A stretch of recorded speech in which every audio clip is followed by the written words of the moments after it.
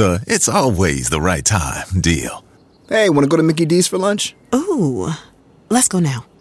But it's not lunchtime yet. If we're going to McDonald's, it's always the right time. Yeah, it's hard to argue with that. There's a deal for every lunch hour at McDonald's. Now's the time to get 2 for $3.99. Mix and match a 4-piece McNuggets, a McDouble, a McChicken, or a hot and spicy McChicken. Price and participation may vary. Cannot be combined with any other offer. Single item at regular price. Nikki Boyer, host of the award-winning podcast Dying for Sex, is that about Emily? Is bringing you a new podcast. It's called Call Me Curious, that finally gives you definitive answers to life's burning questions like, does intermittent fasting work? Should I buy crypto? On Call Me Curious, Nikki fills you in on the internet's hottest debates. Listen to this. She handles it. She just handles shit. Listen to Call Me Curious on Apple Podcasts, Amazon Music, or wherever you listen. You can listen early and ad-free if you're a dork by subscribing to Wondery Plus in Apple Podcasts or on the Wondery app. Anders is here. Yeah. Now, I never do introductions. Everybody knows you. You're so famous. That is true. God. Don't you? You are very famous. And something really quick I'm going to say that I think is important. I always open this podcast with... Yeah. Oh, you don't listen to it. I will get to it, but I do watch the clips on Instagram. Yeah. And I've got a comment. But Okay, what do you have some feedback on the clips? I saw the bop, bop, bop, and I was like, do you guys not do that anymore to intro the clips? And I said, thank you. Because at first it was like Pavlov, like, oh, cool, I'm going to watch something funny. Bop, bop, bop. This is something Yes, always something funny. But then after a while, having like, I don't know, 6 to 8 posts a day, and I'm scrolling. And by the way, maybe I shouldn't be on Instagram this much, right? The fact that you haven't muted me is shocking. But it's just like bap, bap, bap, bap, bap, bap, and I'm like swipe, just like I wouldn't watch 6 people above or below you. I just had to. It like destroyed your relationship with your family members. Did. I have like a tennis wrist. I was listening to Whitney Houston has a song that's she did it first. No. No, but there's a remix with Kyoto, some DJ. Keep guessing. Keep hate criming. Yeah. And it's a remix of Higher Love, and it is kind of my power song when I'm biking and really need to like blast it out. Yeah. And she goes bap bap. Like I'm such a bad singer. It's like not even funny. Yeah. And I remember being like, oh, she's saying bap bap bap, and I was like, that's Whitney Houston. She did that 30 years ago. Right. I'm like, I'm calling my lawyer. I trademarked that. And I was like, every time I hear it, it is shocking to me. It's a good time to go after her. I think so too. Yeah. I feel like it's all time that we acknowledge that Whitney Houston was a thief of mine. I didn't say that. Just putting that out there. Okay, so can I just... But wait, real quick. Because of the bap, bap, bap, me and the dudes from Workaholics, we do This Is Important. And I told the producers, I go, hey, when we put out clips, put a little thing at the beginning that lets everyone know this is our shit that you're about to see. And it's like we have like a news theme kind of thing for the opening of our podcast because this is important. Love it. So it's like the dun dun dun of like the news. Stole that from you. A sound cue. Sound cue. A sound cue. Yeah. And I stole that. I guess I could have just said all those things. Yeah. I could have said sound cue. Yeah, but no words. But it's like, bap, bap, bap. I'm giving you a warning. You're about to hear a shrill woman complain. You can, or like whatever this cue means to you. Right. Like, here's a You're heads about to up. hear someone just talk shit on Whitney Houston, R.I.P. The "it's always the right time" deal. Hey, want to go to Mickey D's for lunch? Ooh, let's go now. But it's not lunchtime yet. If we're going to McDonald's, it's always the right time. Yeah, it's hard to argue with that. There's a deal for every lunch hour at McDonald's. Now's the time to get 2 for $3.99. Mix and match a 4-piece McNuggets, a McDouble, a McChicken, or a hot and spicy McChicken. Price and participation may vary. Cannot be combined with any other offer. Single item at regular price. Okay. Just, I'm stopping this LOL train for 1 sec. We're doing a little timeout. We got to talk about the cozies. Speaking of timeouts, Uh-oh. I put myself in one. Yeah. In my Viore outfit. If you will wear these clothes, they must be cool. Oh, they are. No, they are very cool. They are even designed to look great in everyday life. They're not like just for working out. Well, here's the thing. If I work out and get to it, great. But I dress to work out all the time. Right. Yeah, it's perfect. It's not like you're getting sweatpants. Like, you're not getting cheap sweatpants. They are an investment piece for your happiness. And for our listeners, they are offering 20% off your first purchase. A lot of sweat. I'm seeing a lot of people out there trying to do this like exercise clothes in public thing. It's not working for you. It's not working. You got to get yourself some of the most comfortable and versatile clothing on the planet at vuori.com/Whitney. These are working. VUORI. These work. Not only will you receive 20% off your first purchase, but enjoy free shipping on any U.S. orders over $75 and free returns. Go to VUORI.com/Whitney and discover the versatility of Vuori clothing. They're the cutest. Don't be silly. Okay, back to our show. Let me just open with, are we friends? Yeah. Right? We go way back. We do. We don't see each other very often. Sure. We don't call each other ever. Sure. Just got your number. Sure. But there's something. Here's the thing about you is that it like you and I have been in kind of it's not concentric. What is it when you're like Concentric circles? Yeah, but like when you're next to each other, but either. you're not in the same group, but we are. Strangers. We are like, I'm a predator. I'm stalking you. Yeah. What is it when you follow a guy around and you think is attractive, but he's been in a relationship since he was 16, so you can't be with him, but you just follow him home every day? What's that called? Concentric? I don't know what. Yeah. What is that? What is we are in the same world. Are we not colleagues? What's another word? Enemies. Yes. But I think for me as a stand-up, like, I guess we never crossed paths as much because you weren't doing stand-up at the time when I started stand-up. I never did stand-up. You never did stand-up. Well, I take that back. I did 3 open mics. How'd that go? It went fine. Mm-hmm. Do you remember any of your jokes? Well, so the short story behind why I did it was I was the assistant at, one of the assistants to the writers at Real Time with Bill Maher. I didn't know that. Yeah, and a lot of those guys, did you do any research? I was going to say, I Googled you a lot this weekend. And so a lot of those guys... I looked at photos of your house for like 2.5 hours. That's weird. We'll talk about that later. Those guys, a lot of them were stand-ups. And I was like, you know what? I got to go do stand-up to kind of like speak their language because I was pitching jokes and stuff. And so then when I did stand-up... Pulling up to Mickey D's just for drinks? Oh yeah, that's me. Nothing extra, just perfection and a straw. Coming in hot for the coldest cups on the block. Because there are drinks. Then there are drinks from McDonald's. Get a creamy Oreo frappe or McCafe smoothie for less with 20% off any purchase of $10 or more. Only on the app. Limited time only at participating McDonald's. Valid one time per day. Visit McDonald's app for details. Ba-da-ba-ba-ba. I did a mix of new rules that I had written that had gotten approved by like the head writer, that he was like, I'll show this to Bill. This is funny. Yeah. And then Bill was like, I'm not going to put this on the show. So like funny, but not for Bill, right for Bill Maher or just not written in a way that a stand-up would say it. No, they were written very well. Oh. I'm trying to help you out here. Yes. So anyway, they didn't make the show, but the head writer was like, this is good enough for me to tell him or like show him. Right. So I go, okay, good. So I was doing those and then also just a little like unscripted riffing in front of other stand-ups, which is not very fun, but it was fine. But I didn't get that. I didn't want it. You really got to want it if you're going to do stand-up. Right. And I was like, not in love with the experience. So I was like, I'm not going to break my neck trying to. I'm just curious because I think everyone, no matter what you do for a living, should do stand up at least once in your life.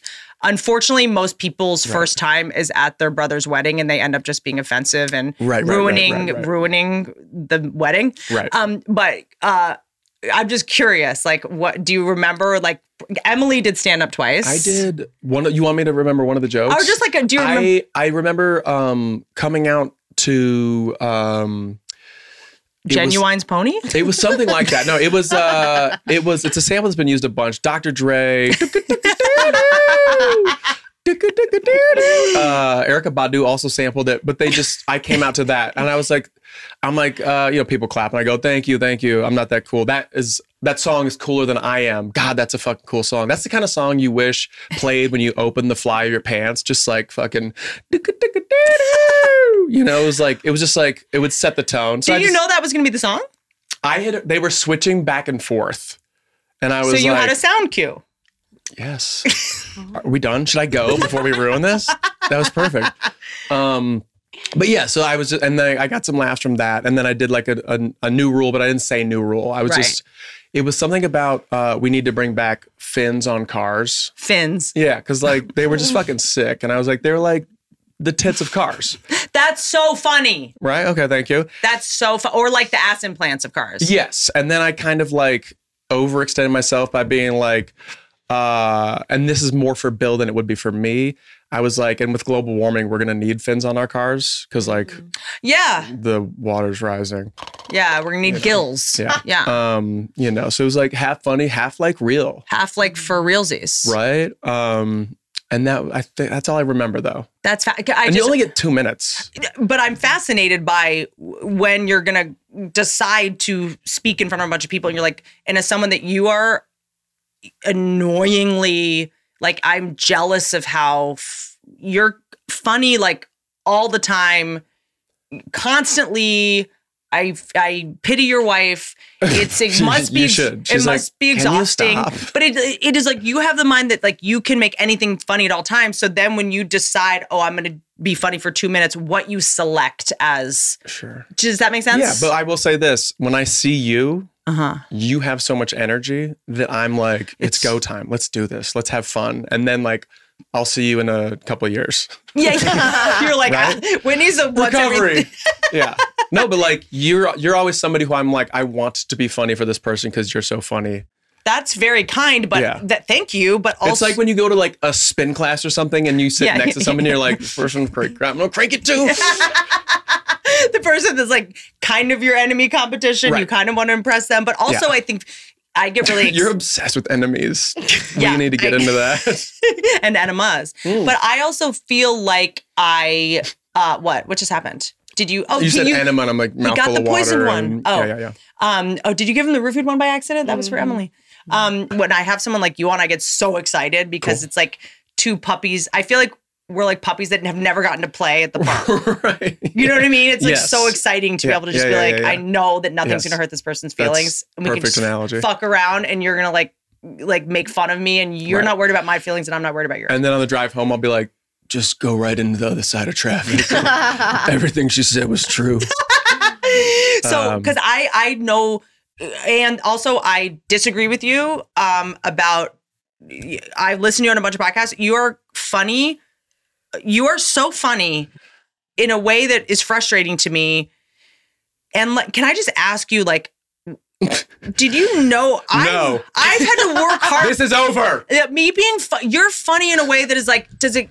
And I don't know how to say this. What's your trauma, man? Like, what happened? Name the priest that molested you. It's a it's a laundry list. It's a laundry list. It's I'm a youngest. Okay. Of my family of 3 boys. Great. Right? And they're like Say no more. 6 and 4 years younger than me or older than me. They ran trains on you. Got it. And they ran trains on me with Father Sebastian. And Maniscalco, which is how we got funny. I just worked with him. He's the best. Great guy. So dying for attention. Got it. Not getting attention. You know what I mean? Were you this tall at a weirdly young age? I was 6'3" when I was I was ready to just go. Yeah, when I was 4 years old, I could slam dunk. I was in a circus. The Barnum Bailey brothers. I was tall, but I was like appropriately tall. Okay. Like there was always like 2 weirdly tall kids, and I was just kind of like tall. Because guys that look like you, that are handsome, they're usually not funny.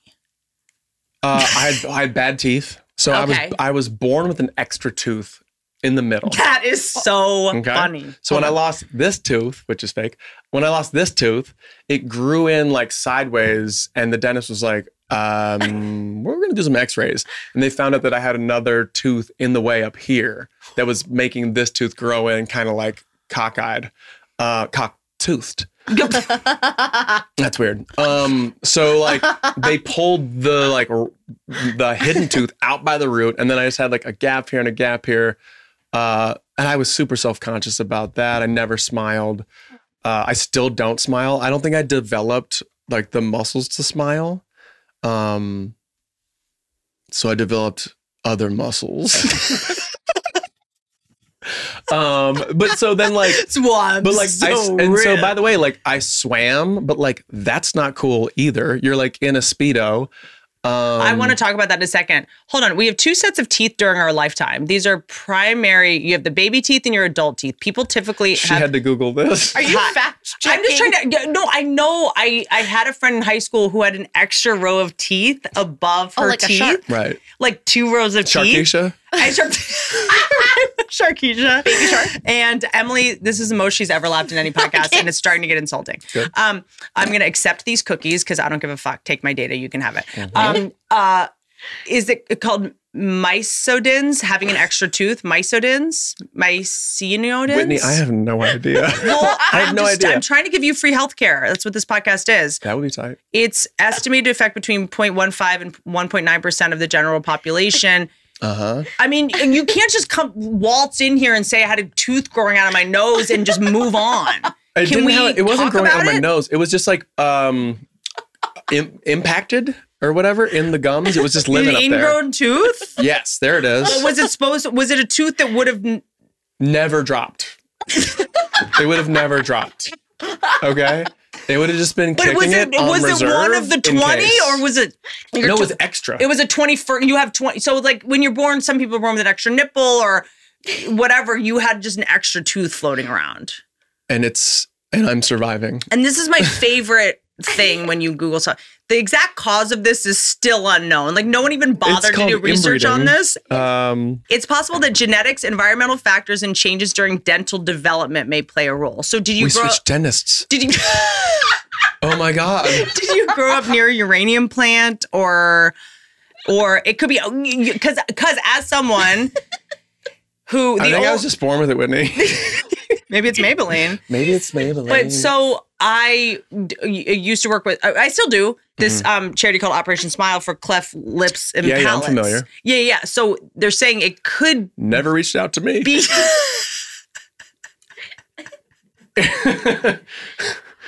Never got that call. Because you have cartoonishly good teeth now. These are fake. And why are those fake? Because Gigi died, and I took the money from Gigi dying, my grandma, and I got fake teeth and lasered eyes when I was like 23, when I moved to LA. So your teeth were wild before? They were wild. They were just like, not great. You know, you could like squirt water really easily through them kind of thing. That was like my calling card. Were they taken out? No, they're like they're under the there. rebar. Oh yeah. But they're under there? Yeah. So these are like, if you pull these off, it's just like naked mole rat mouth. But wait, what are they made out of? Because if you're under a blacklight, are your teeth, do they glow in the dark? I don't know. Do we? Because I found out that there's a girl that actually don't get a black light on me. There's a girl that I went to come all over my face. There's a girl got a Shamrock Shake right before I came here, and it spilled on the car because this guy in traffic stopped and just auditioned for the new Marvel movie, guys. I'm really close. That'd be amazing if I just went to an audition. I think I got it, and then you do the black light, and it's just. No, just a Jackson Pollock painting on your face. What's up? Were you auditioning for Silver Surfer? Did you have makeup all over your face? No. It's a girlfriend of mine in high school. We went to like a night roller skating party, and under like the dark black light, like she had one tooth that was like just glow in the dark, and like she didn't know. Like when you get a fake tooth, you don't know it glows in the dark. So I had to. It's like the ultimate. You have food in your teeth, and there was like a cute guy there, and I'd be like. Everyone was talking about her. I was like, you have to go home. You have teeth in your face. Everyone knows you have a fake tooth. Right. You can't, if you have a fake tooth, you can't come to the night roller skating party. I love the idea of her like being looked at and noticing and just looking at guys like, and it's just is like, where? And then I remember going, hey, one of your teeth is like glowing in the dark. She's like, what are you talking about? And I was like, do you have a fake tooth? And she's like, of course not. Right. Like, you outed her about, so she denied it? It was just me and her. And I was like, well, it's glowing in the dark, and no one's going to tell you. What's crazy is that all of them are fake except for the one. Like, I don't have any fake teeth. What are you talking about?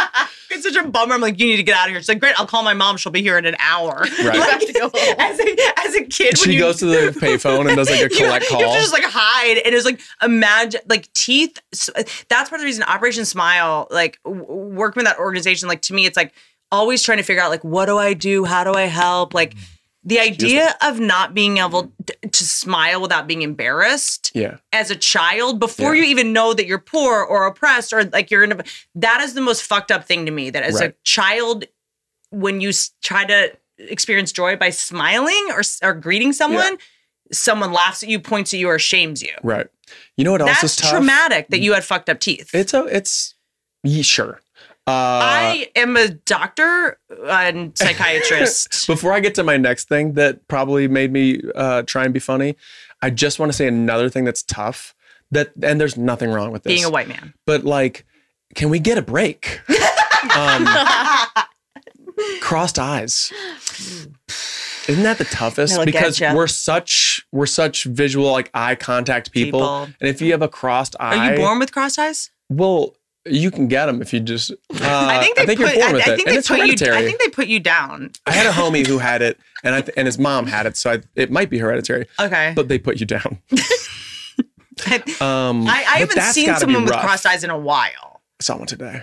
Where? Not gonna say. I was gonna say. No, but like, and then like. Did you make a quick trip to Reno this morning? I had to stop on the way here, but yeah.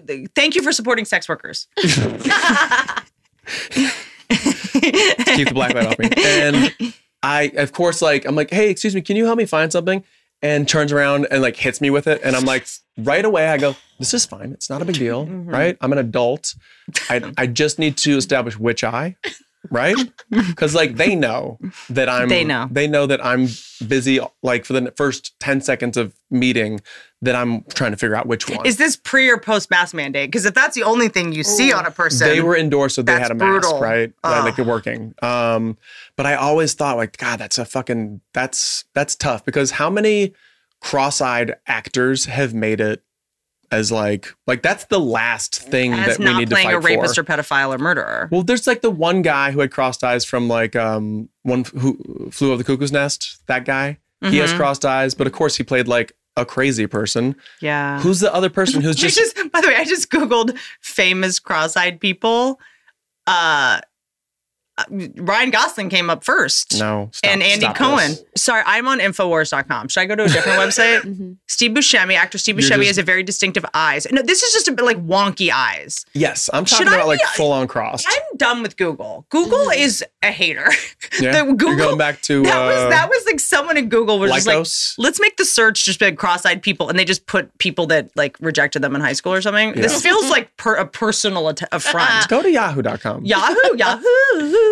Duck, great sound cue. Well, now we're talking jingles. Are jingles sound cues? Well, no, because remember, like when in the like when Budweiser did the Budweiser, the frogs. Toads, frogs was like different commercials. What was up was with those senior frogs, the big dudes, and then Budweiser was the frogs. Oh, but anyway. But I think I know every commercial. Jesus Christ, we get it. You auditioned for commercials when you first got out here. You got your new teeth. But just cross-eyed famous people. Yeah. But not even famous. Like actors that are in stuff, like movie stars. Like, because I'm sure there's well-known people with crossed eyes, but not people that we put in these positions of like, that person's a cool U.S. spy. What is happening? Oh my God. Ryan Gosling's his eyes go outward a little bit. They're not on the same team. Right. Ryan Gosling's eyeballs. One is chatting over here, and the other one's like, hey, we're busy. They're not. But I would say that aligned. I'm now thinking of a couple people whose eyes go out, but in. Okay, so if your eyes like are looking different places, like on their own journeys, I think that's you can different get away than cross-eyed. With outward. Because Ryan Gosling's eyes are, I think his are more different sizes, so they just look wonky. Right. But he's also thought of as one of the like hottest people on the planet. You did the roast. That was one of my favorite roasts of all time. What? Was somebody said a joke about Bill Hader, and they go, Bill, you could do an impression of anybody. It's amazing. You can do an impression of anybody except for a person with the same size eyes. Who did that, Jeff? I must have That's Jeff. really funny. I think it was. That's Jeff really Ross. funny and so dumb. So back to my fascination with you, because you're relentlessly funny in a way that actually is like frustrating to me and makes me jealous. Good. But you seem to be very kind. Your mission is working. Comedy normally comes from pain or meanness. Here we go. Ready? Yeah. Also, fucking the dumbest kid you've ever met, and still am. You're dumb? Yeah. Okay. Yeah. I disagree. No. Like full on. I don't think you can be as quick as you and be dumb. Well, that's been. I've trained that. I mean, you're like dumb, but you're not stupid. What? Does that make sense? No, I say it. You don't say it. I say it. I'm just saying we can be dumb like as so bad at school. Like so. Yeah, but a lot of really smart people are bad at school. Sure, but Because like it's mostly a memorization exercise. I don't remember. But you know what I'm saying? It's like yeah, we were. but like, but everybody who's kind of smart like gets through school fine. I barely got out of high school. But school is about learning to comply and learning, like you're trained. I don't do that. When you would go to a group study, like after school at night at somebody's house, like bring snacks, we're all gonna like grind before the exam or whatever. Yeah. People would invite me and I'd be like, this is going to be fucking horrible. And I would go there and I would sit there and I'd watch all these people who were going to go to these fabulous schools be like, right. And then, cause that was actually her brother. Okay. And in 1854 or whatever, and like that country is actually Yugoslavia now, whatever the fuck it was. Yeah. I would just sit there going, more like Migoslavia. Do you know what I mean?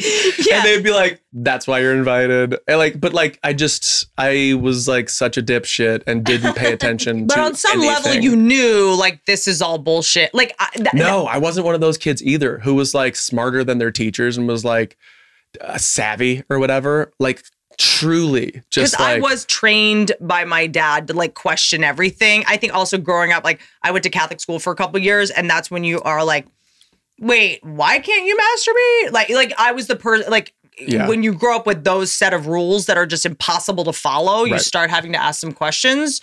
I mean, I definitely had like a sense of self, right? Where like I knew what I was into. I had like at church, there was like a weirdo who we were all sitting around. At church? No. We were all sitting around and he was like, you guys are all becoming men. You're getting older. Who's got pubic hair? And I was like, why are you asking us that? And he was like, yeah, I was just, you guys are getting older. But like, I had like that kind of sense of self, but like, that's interesting. Where like, I would question authority if it got weird, but I wouldn't question authority and be like, well, in the future, we're going to have calculators and not have to learn math. Right, everyone? Like, I wasn't that guy. I see, but yeah, that's interesting because I was in an existential crisis my entire kind of childhood, which was like my dad's whole thing was like, how do we know the maps are right?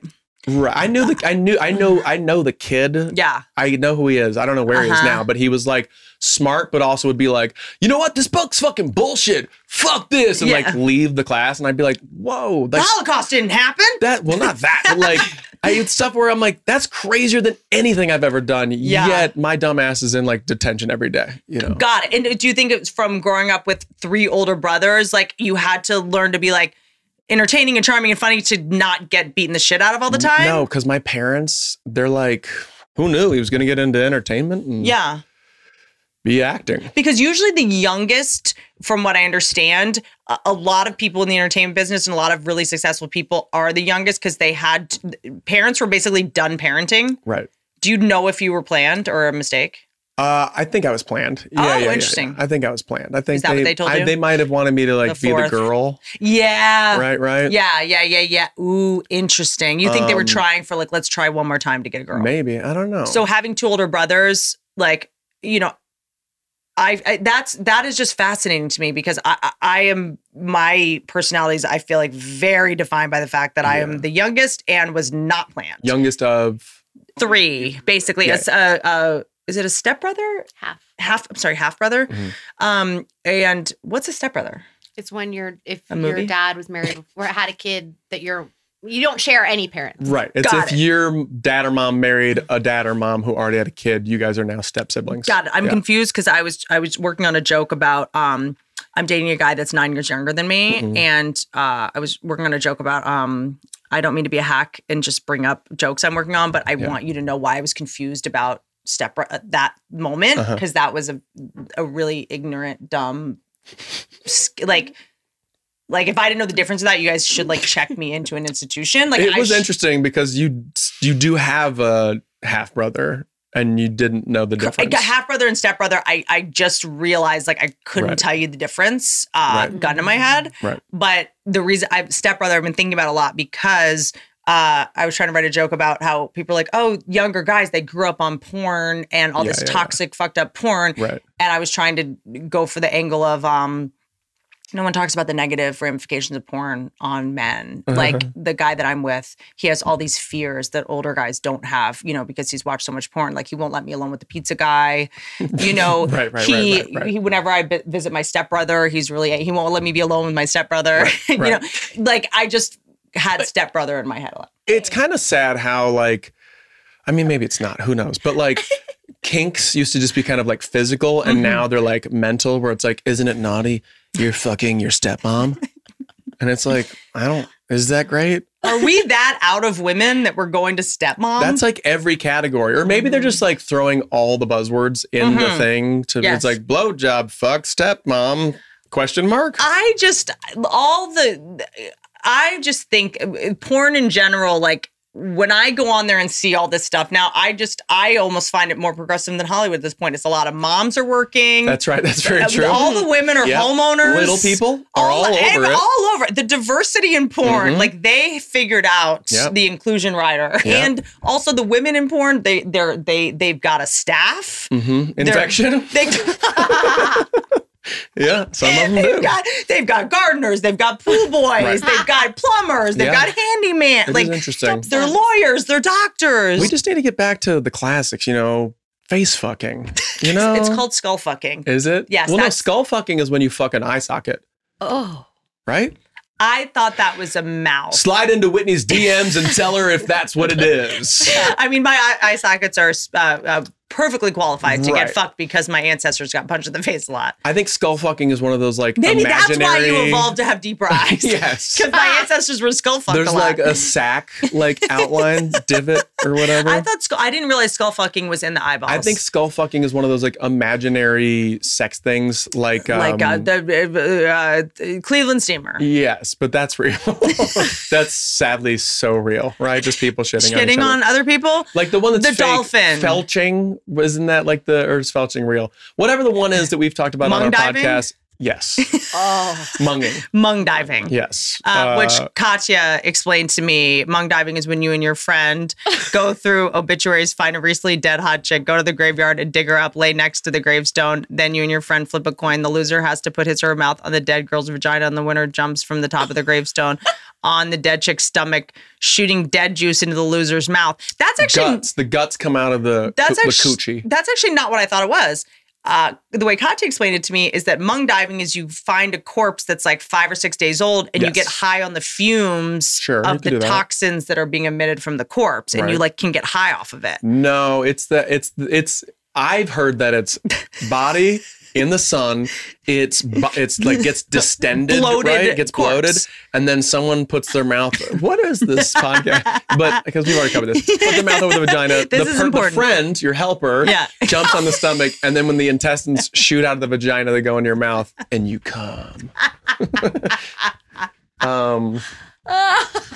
Yeah. So I think skull fucking is in like that camp where it's like, it's not real. Yes, it's not real. Okay, so back to why you're this funny, because if you haven't had like some kind of singular trauma or consistent trauma and you're this funny, it fucks up my whole like paradigm. Right. You know what I mean? Because you where did you get all this like kind? You're like a kind person with a big heart. There's no shadiness, and I don't mean it as that even when people are mean or nasty or have character defects, that always comes from a place of pain too. But like, I've been in this business for a long enough time, or comedy a long time, that show business, the biz of show, baby. And that you're just one of the very few people that I'm like, you, Dan Levy also, but is stand-ups and comedy people. There's some people you're just like, no one has a bad word to say. There's no sketchy, weird, gross stories. I think, but you know what though? You're not a bully. You're not toxic. I give the worst first impressions usually. I don't disagree with that. Because I'm serious. I am too. Because I think people are ready to joke right off the bat. I definitely think I thought you were a dick when I first met you. Right. And so I go like, let's joke and like zing. And people go, we just met. And I go, well, and you're tall and handsome. And that doesn't help either that I look like a bad guy from an 80s movie. Right. I actually wrote down that you are roles that I would give you a straight offer for. Not me as I'm out of the business. I retired. Right. But I'm saying like, I'm fascinated by it because in your career, watching the roles that you do, as we just got to do a movie together, not in the same we'll get to that place. We'll get to that in a second. But you're playing this like smug kind of famous asshole which is like, it's such perfect casting, no offense, but it made me laugh so hard is just, I love being able to describe someone's personality or what they give off. Right. Cause I feel like you're kind of in the wrong body. Like I feel that way. Does that make sense? I feel like I've got a very like Larry David-ness to me that like the guys know because they're like, why? What's the hang up? And I'm like, this. And they're like, you shouldn't have that hang up. And I'm like, but I do. And they're like, nobody cares because of how I look or whatever. Like if I just saw you in the wild, I'm like, oh, that guy gets all the fucking douchebag and never heard known his life. Like just captain of the football team. Right. Like that's those. Swim team, but yeah, go ahead. Right. Was captain. Go ahead. So I was just trying to, I actually do try to prepare for this podcast and I have a little document for you of questions I wanted to ask and things things that would be a straight offer for Anders. Yeah. Massage guy, the guy at work who wants to give everyone a back massage. Back massage guy. You know that guy? Yeah. Who's like, who's just giving people. Oh, you're tense. Yeah. Wow, you're tense. Guy who mimes playing sports while waiting in a line. That's my dad. That's my dad. My dad was a football player and a golfer. Like fascinating. Yeah, he was like fucking cool. You know, he was like the fraternities from Animal House that they hated. Amazing. Yeah. Like who would play him in a movie about his life? Bradley Cooper. Dennehy. Brian Dennehy. Oh, yes. Yes. Yeah. Wow. Brian Dennehy is like my dad. I got thrown and I was like, Sudeikis. Yeah. My dad always will just be like working on his golf swing, just kind of like without a golf club. Yeah. I love someone that works on their sports just in public. Yeah. Because I also, I don't know where I pitched this or where I tried to put this. I wanted to do, maybe it was like an SNL packet 20 years ago or something. The guy that How'd that go? Yeah. By the way, let me tell you something. I never submitted for SNL. Right. But I did write a sketch that I want to tell you about in a second because it still makes me laugh. It was so stupid. Yeah. But I do need to find my Mad TV audition though, because that is one for the books. Something. Yeah, it was embarrassing. The guy that, because I'm not like a character person. I don't come up with characters, but you're not a character. Yeah. Caricature. I'm gonna keep doing this. I'm just Joan Rivers. Yeah. So the guy that mimes playing basketball or whatever in line, but the guy that does it and then in his imagination misses.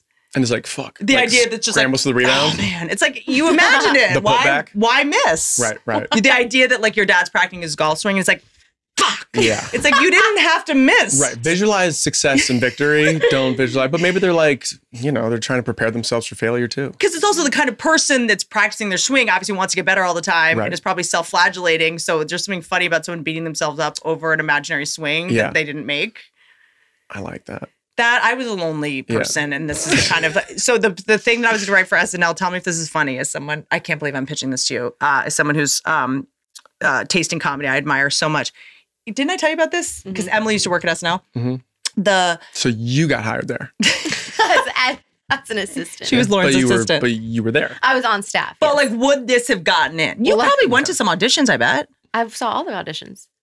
My favorite audition ever on SNL. and I've seen all of them because they keep a record. Were you allowed to laugh at the auditions? No. Mm-hmm. Tim Robinson did an audition. I was with him last night. I fucking love the funniest dude. He did an audition of an amazing actor who did like a who could act anything but couldn't sleep. So he was like did this monologue and then he went like this. And now it is time for bed. Oh, like that's the one thing he couldn't add. Right.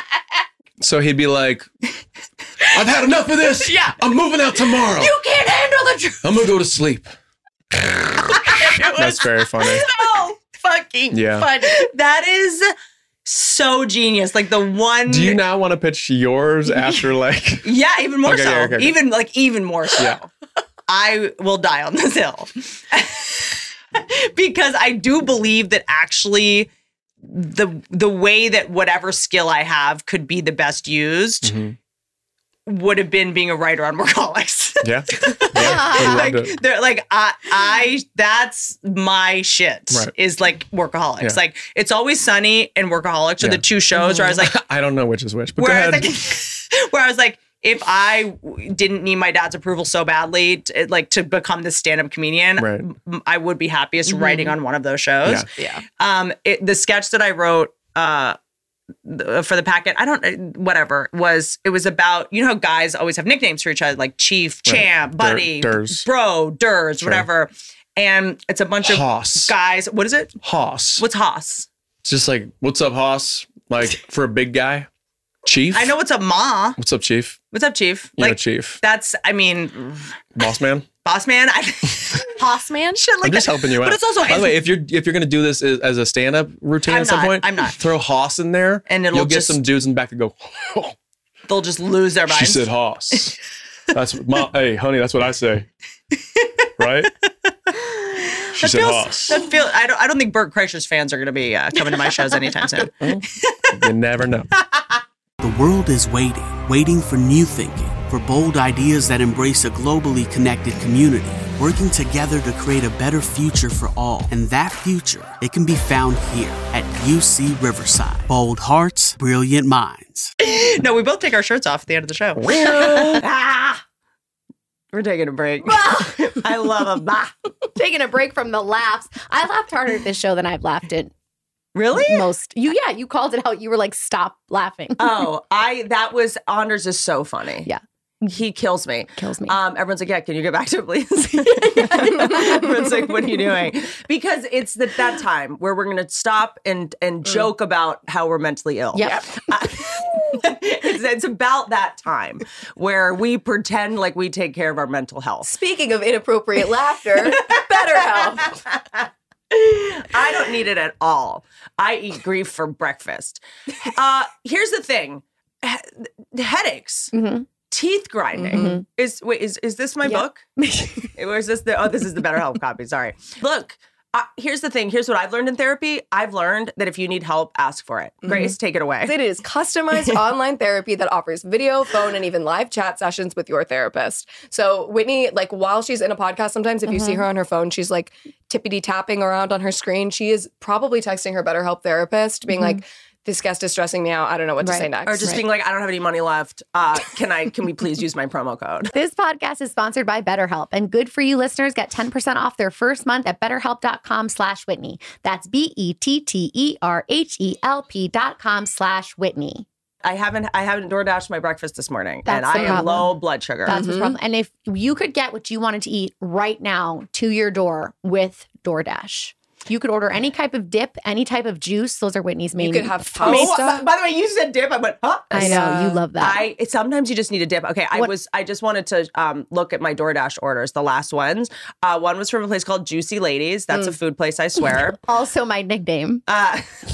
That's what Emily calls her boobs. I was going to say. That's what I call my hemorrhoids. Some sushi. Yeah, there's over 300,000 partners on DoorDash, so you can get your local favorites like Juicy Ladies, whatever that is. Donuts, look at this. Or you can get like Cheesecake Factory, you can get national chains, you can get Chipotle. It's the only place you can order Chipotle from. I mean, it's tricky because I normally go to Cheesecake Factory for the ambiance. Right. But if you're like really in a pinch. Ordering is easy, and your items will be left safely outside your door when you choose contactless delivery drop-off.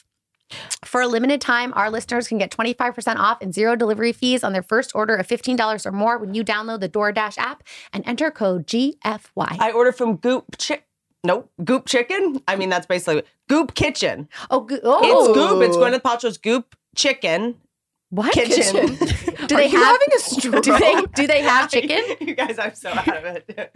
And I got 1 spring roll, 1 egg, and it was $280. And can they bring you a vagina steamer? But it could have been cheaper because with code G for Y, you can get 25% off up to a $10 value. A $10 value. Only and pay zero $100 for Goop Chicken. Zero delivery fees on your first order when you download the DoorDash app in the App Store and enter code GFY. Don't forget, that's code GFY for 25% off. I've never forgotten anything in my life. Don't forget, that's code GFY for 25% off your first order with DoorDash. Subject to change, terms apply. I mostly use it to get my 3rd coffee. Back to Anders. Okay, so it was because guys have nicknames. Guys calling each other nicknames, and it was like a scene where a bunch of guys were watching football together, and it was like, "What's up, dude? You know, yo, boss, pass me the Doritos. Yo, champ, you know, buddy, give me that." And then someone's like, "Yo, Durs, go order pizza." Right. And you're like, "Cool, you're at your friend's apartment." And then you call the pizza place and and they're like, "Oh, what, boss, what do you want? Pepperoni? Cool, champ, what do you-" And then the pizza place is like, "What's your address?" Gives the address. And they're like, "What's the name on the buzzer?" Mm-hmm. And you're like, he doesn't know his friend's name. just the idea that it's been so long that you called your friend their first name. It's all building to that one moment of like, because there are people in my life who they have nicknames or something where sometimes I do have to be like, what's the, like that's your name. Well, the new school shit of that is calling people that you've never met in person by their like IG handle. Ooh. Like, I think Adam Devine has a story of how he kicked it with somebody for like months. And it was always like Chief Hoss, a lot of like boss man. And one day the guy introduced You never call woman boss, by Adam to, yes, you do. Lady boss. Only in a porn. It's different. Yeah. She's a boss. It has to be girl boss. Girl boss. Not woman. Yeah. BAWSE. Right. So the guy goes, this is Andy Bovine. And Adam's like, yeah, no. That's what? And he goes, what? And he's like, that's my Instagram name. And he goes, I thought that was your real name. He goes, no, it's Adam Devine. And he goes, why is your Instagram name Andy Bovine? It's so close and different. He goes, because that was a joke name from back in the day. But it was like a moment of like a record scratch. Oh. Yeah. So your thing is for real. So I should submit to SNL now? Yeah. Send him a fax. Question. This just reminded me, someone the other day, what was your first screen name? Like AIM screen name or email? Like your first, because our first emails were so dumb. We had no idea this was going to be a real thing. We thought it was just me flirting silliness. We didn't think this was going to be business. Right. Mine was cute Mook at AOL.com. My dog was named Mookie growing up. Mm-hmm. And like everyone's first AIM name was like Sweetie Baby 62. I think mine was Nordic Tracks with like an X. Oh, that's good. Because I'm Scandinavian and like Nordic Track was like a thing. The fact that we put so little thought into our screen names back then, now our emails are identity. I mean, it'd be weirder if it was like anything cool. Like, right? Like, yeah. I don't know. Mine was MBop26. MBop from 26. Hanson? Like Hanson? That's okay. That's actually there were good. 25 other MBops. MMM, 3 of them? EM, because Emily. Emily Bop. MBop. Did you ever meet Dappa Dude Bop? Or Bop Bop Roo? No, I meant Bop Bop Bop. Is that why you still have the haircut from the Hanson boys? Wow. Come on. Do you see how long it took me to like even say? Are you hiring on your podcast? Are you guys looking for? Not you. Yes. We're teaming up. I have no control over See, this again, edit. by the way, this is an example of me having just met you. Again, we met several years ago when you came to Workaholics, but of me dissing you to your face and probably leaving a bad impression.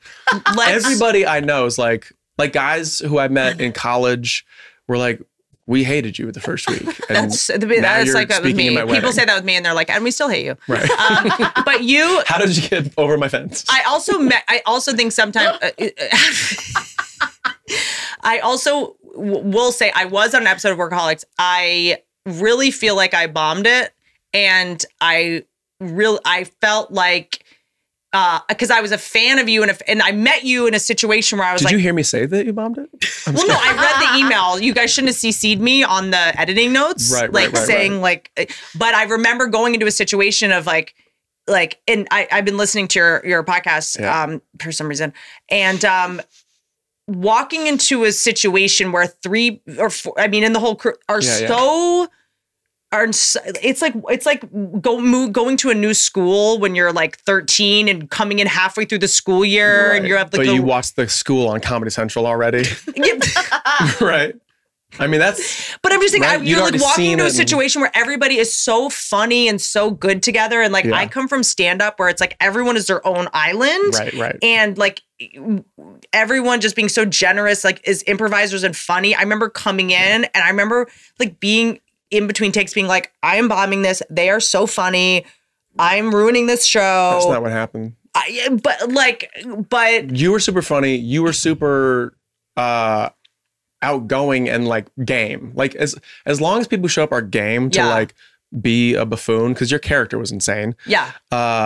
That's all we can ask for. If someone comes in who like we're stoked to have on, like we were stoked to have you, and then they're kind of just like buttoned up. Yeah. We're always like the reason we're having you on here is so that you can go crazy and do something stupid. Yeah. And we were lucky to have a bunch of people who did that. Because it's also such a specific tone. Like you're walking into like a very specific tone that's like, I don't want to feel like I'm like just trying to do what you guys, I'm like you guys are like, I'm one of you, right? But it's like this weird dynamic where you kind of have to like go like, I just want to make these guys laugh. And if they like it, that's all that really matters. But we met under those circumstances. And I remember being intimidated by you. That's not how we met. Fuck.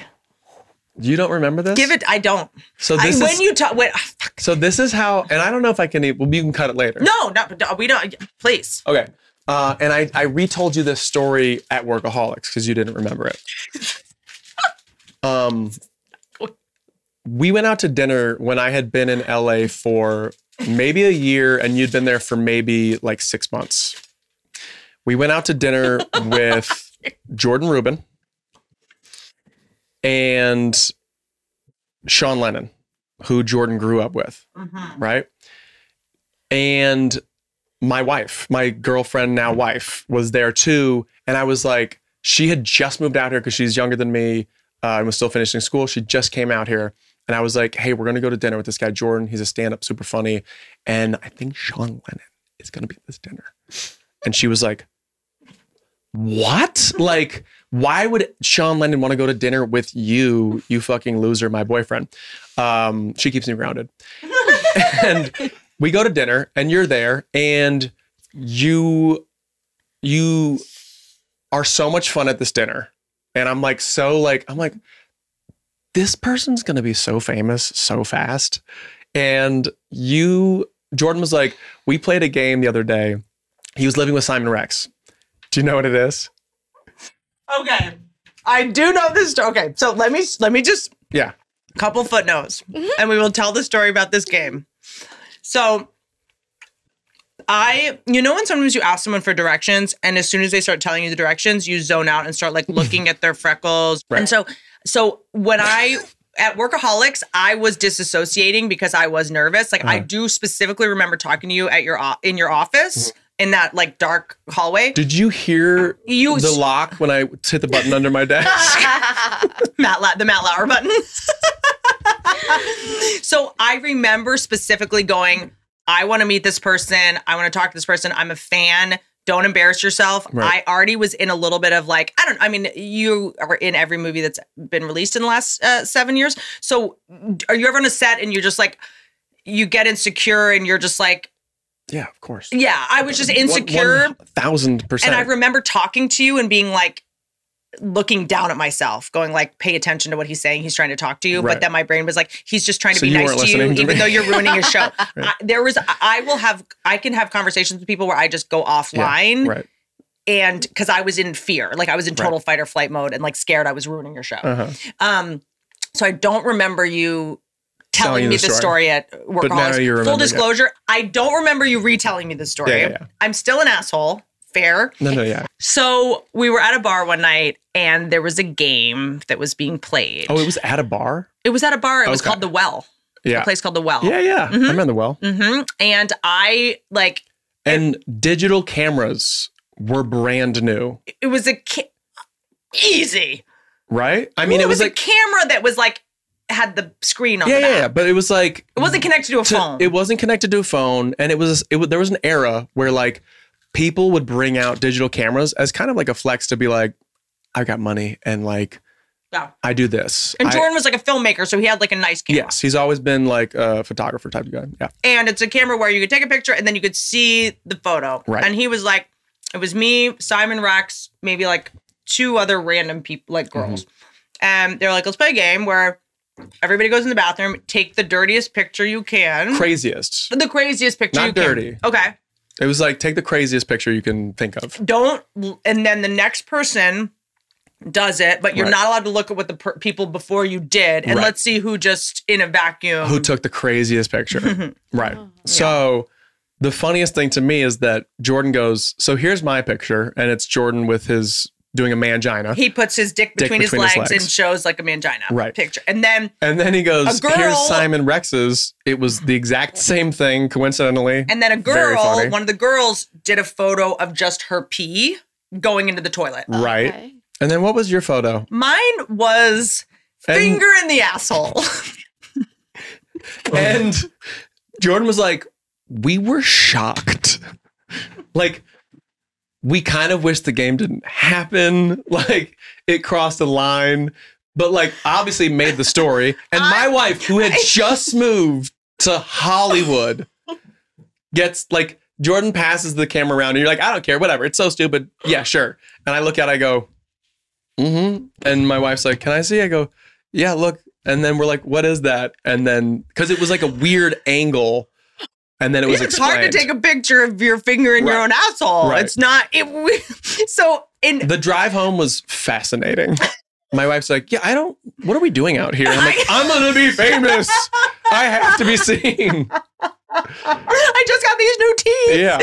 Well, it was just like, and I remember being like, oh, I'm Emily.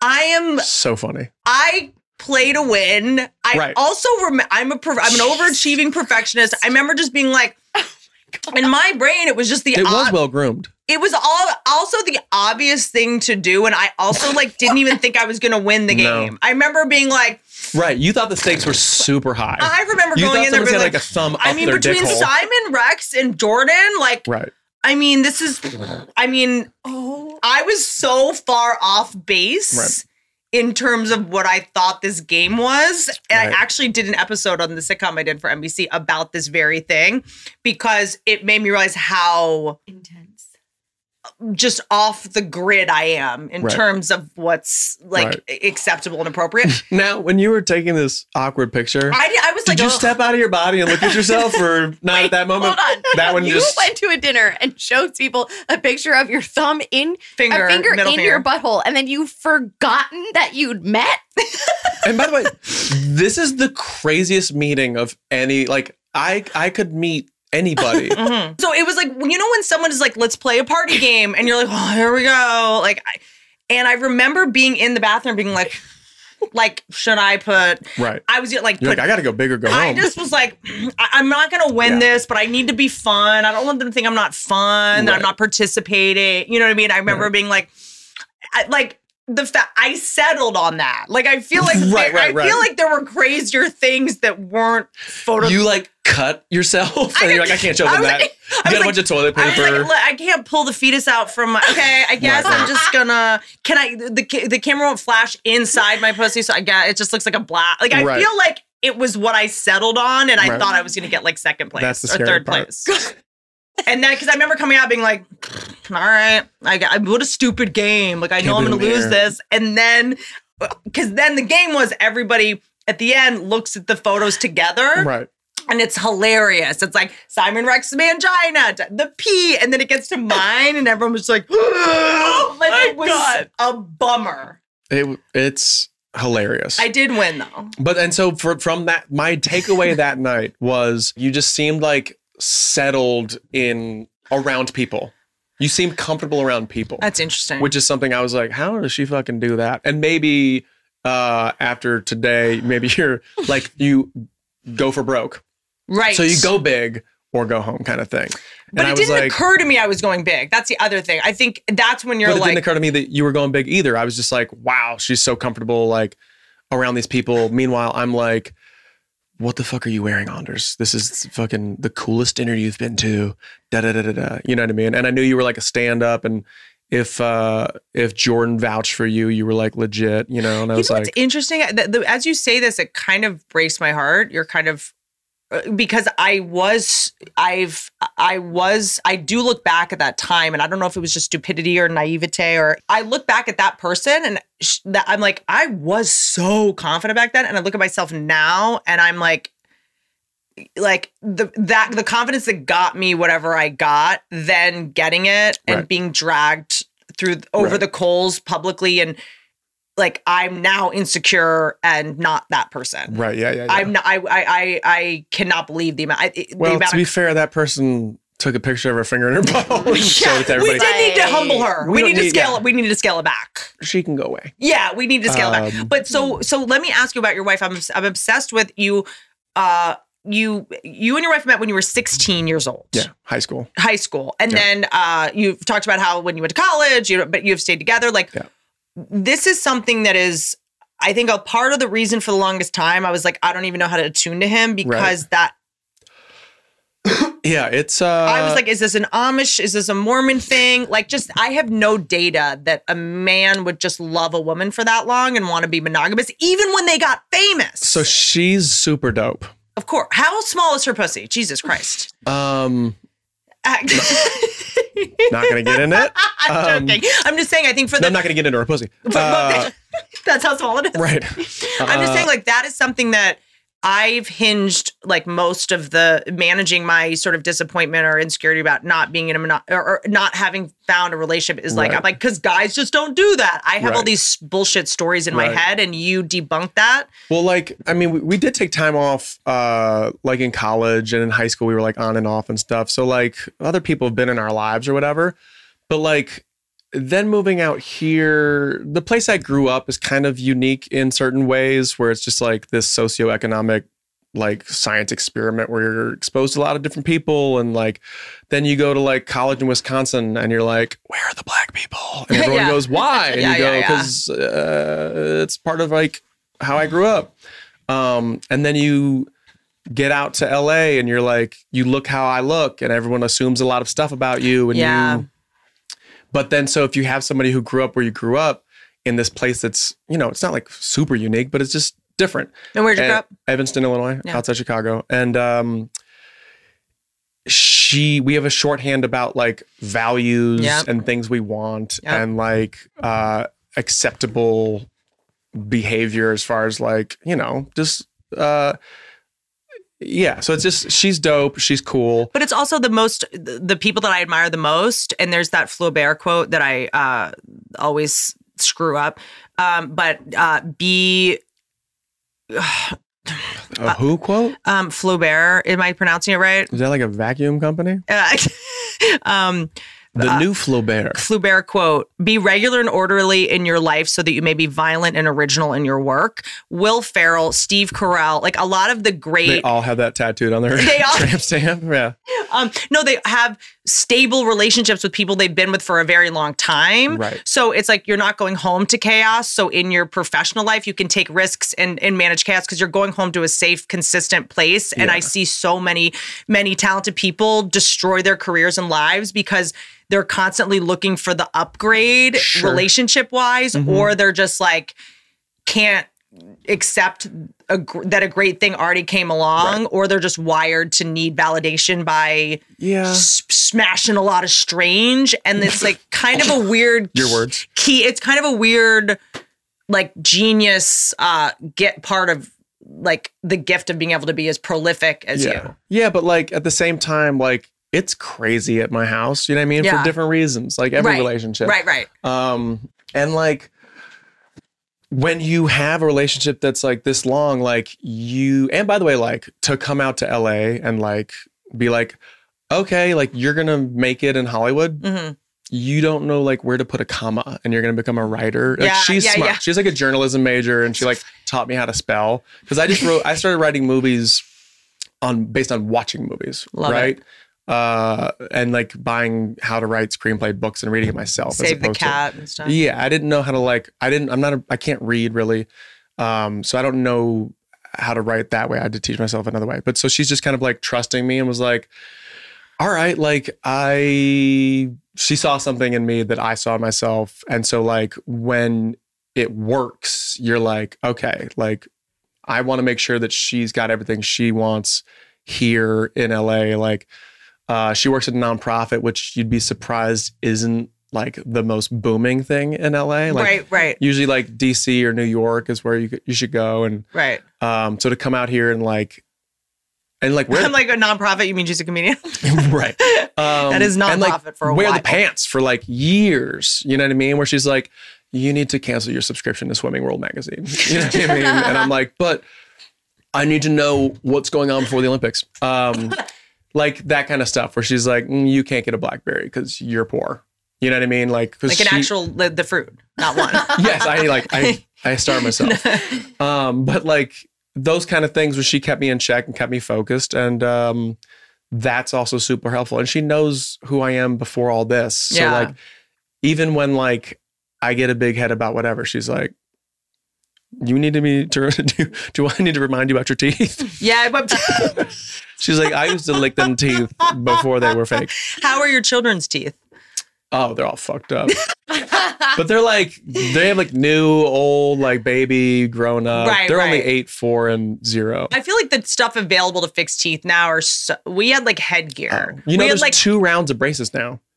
There's like very young kid braces that you get for like 6 months to kind of like set the table. From 6 months old? No. Like 4 6 months as to get ahead of it. As a young, exactly. And then like in high school when they're really starting to settle. Mm-hmm. Then like you do it again for just a little bit. They realize like at 15 to just put half a basketball hoop on someone's mouth in like a bunch of rubber bands and like a cotton gin. The rubber band game was crazy. Dude, that was wild. The fact that there was just like neon rubber bands in your friend's mouth. It's our school colors. Look, you guys. It's imagine kids running around now with like, it's the Ukrainian flag.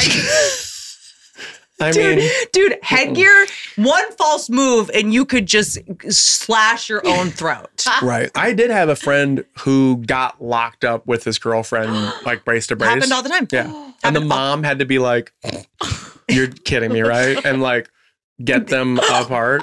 How about this? I was the bitch who was like, I want clear braces because I don't want anyone to see that I have braces.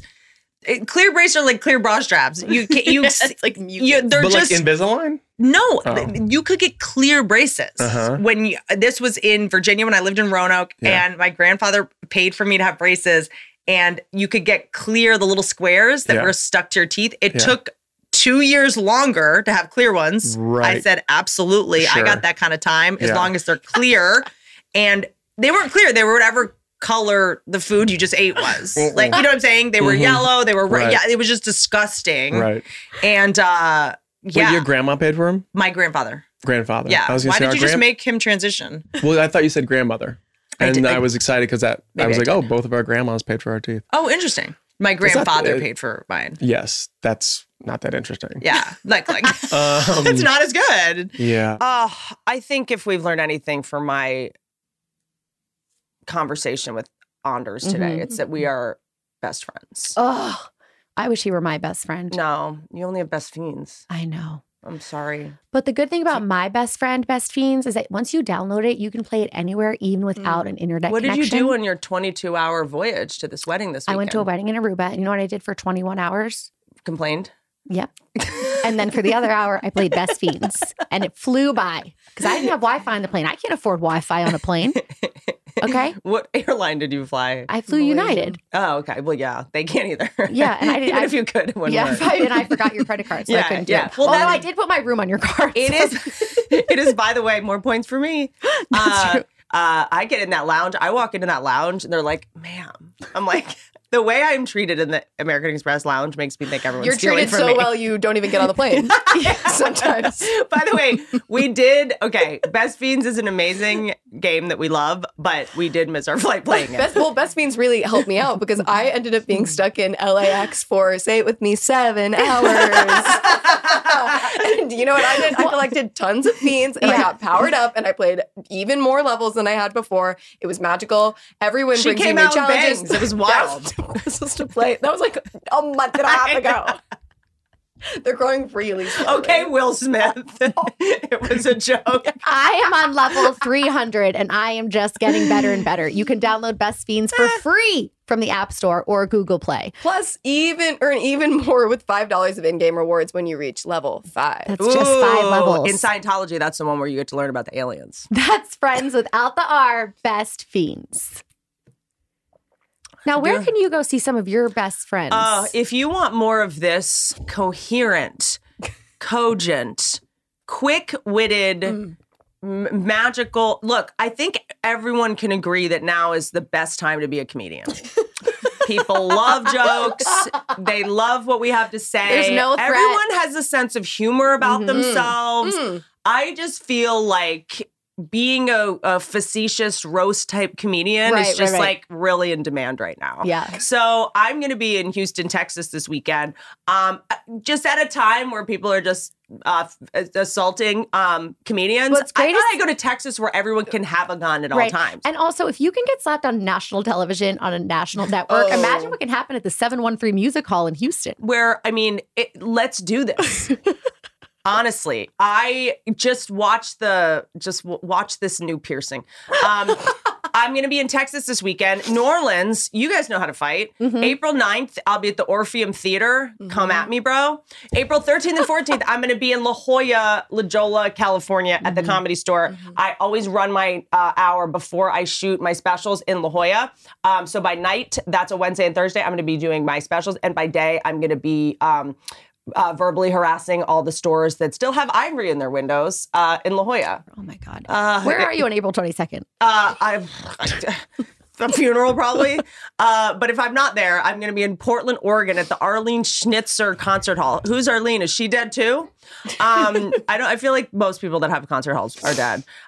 May 20. It's like you just name. Is that the tax workaround that if you die, you just buy a theater? Oh, maybe. That's actually a good idea. I think that's what this is.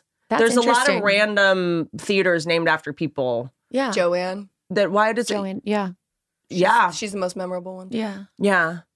Tyson, even May 20th. Tyson's Corner. Okay, if you guys don't know, roll the footage of Tyson's Corner 24 years ago. You will see me making bad choices in the parking lot, and Emily in an eyelet dress At Build-A-Bear.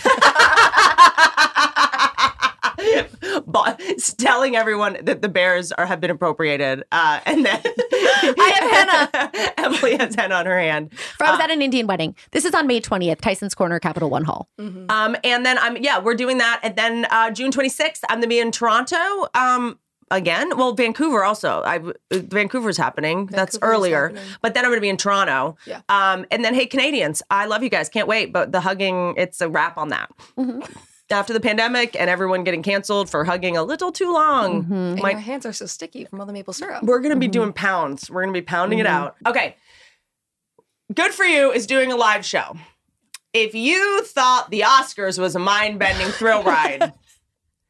Okay. And we don't have somebody who's bleeping, cutting to commercial. Right. By the way, we've got more, we will cover our physical violence with more angles. You will see it. Yeah, look, careers will be destroyed. Brain cells will be deleted.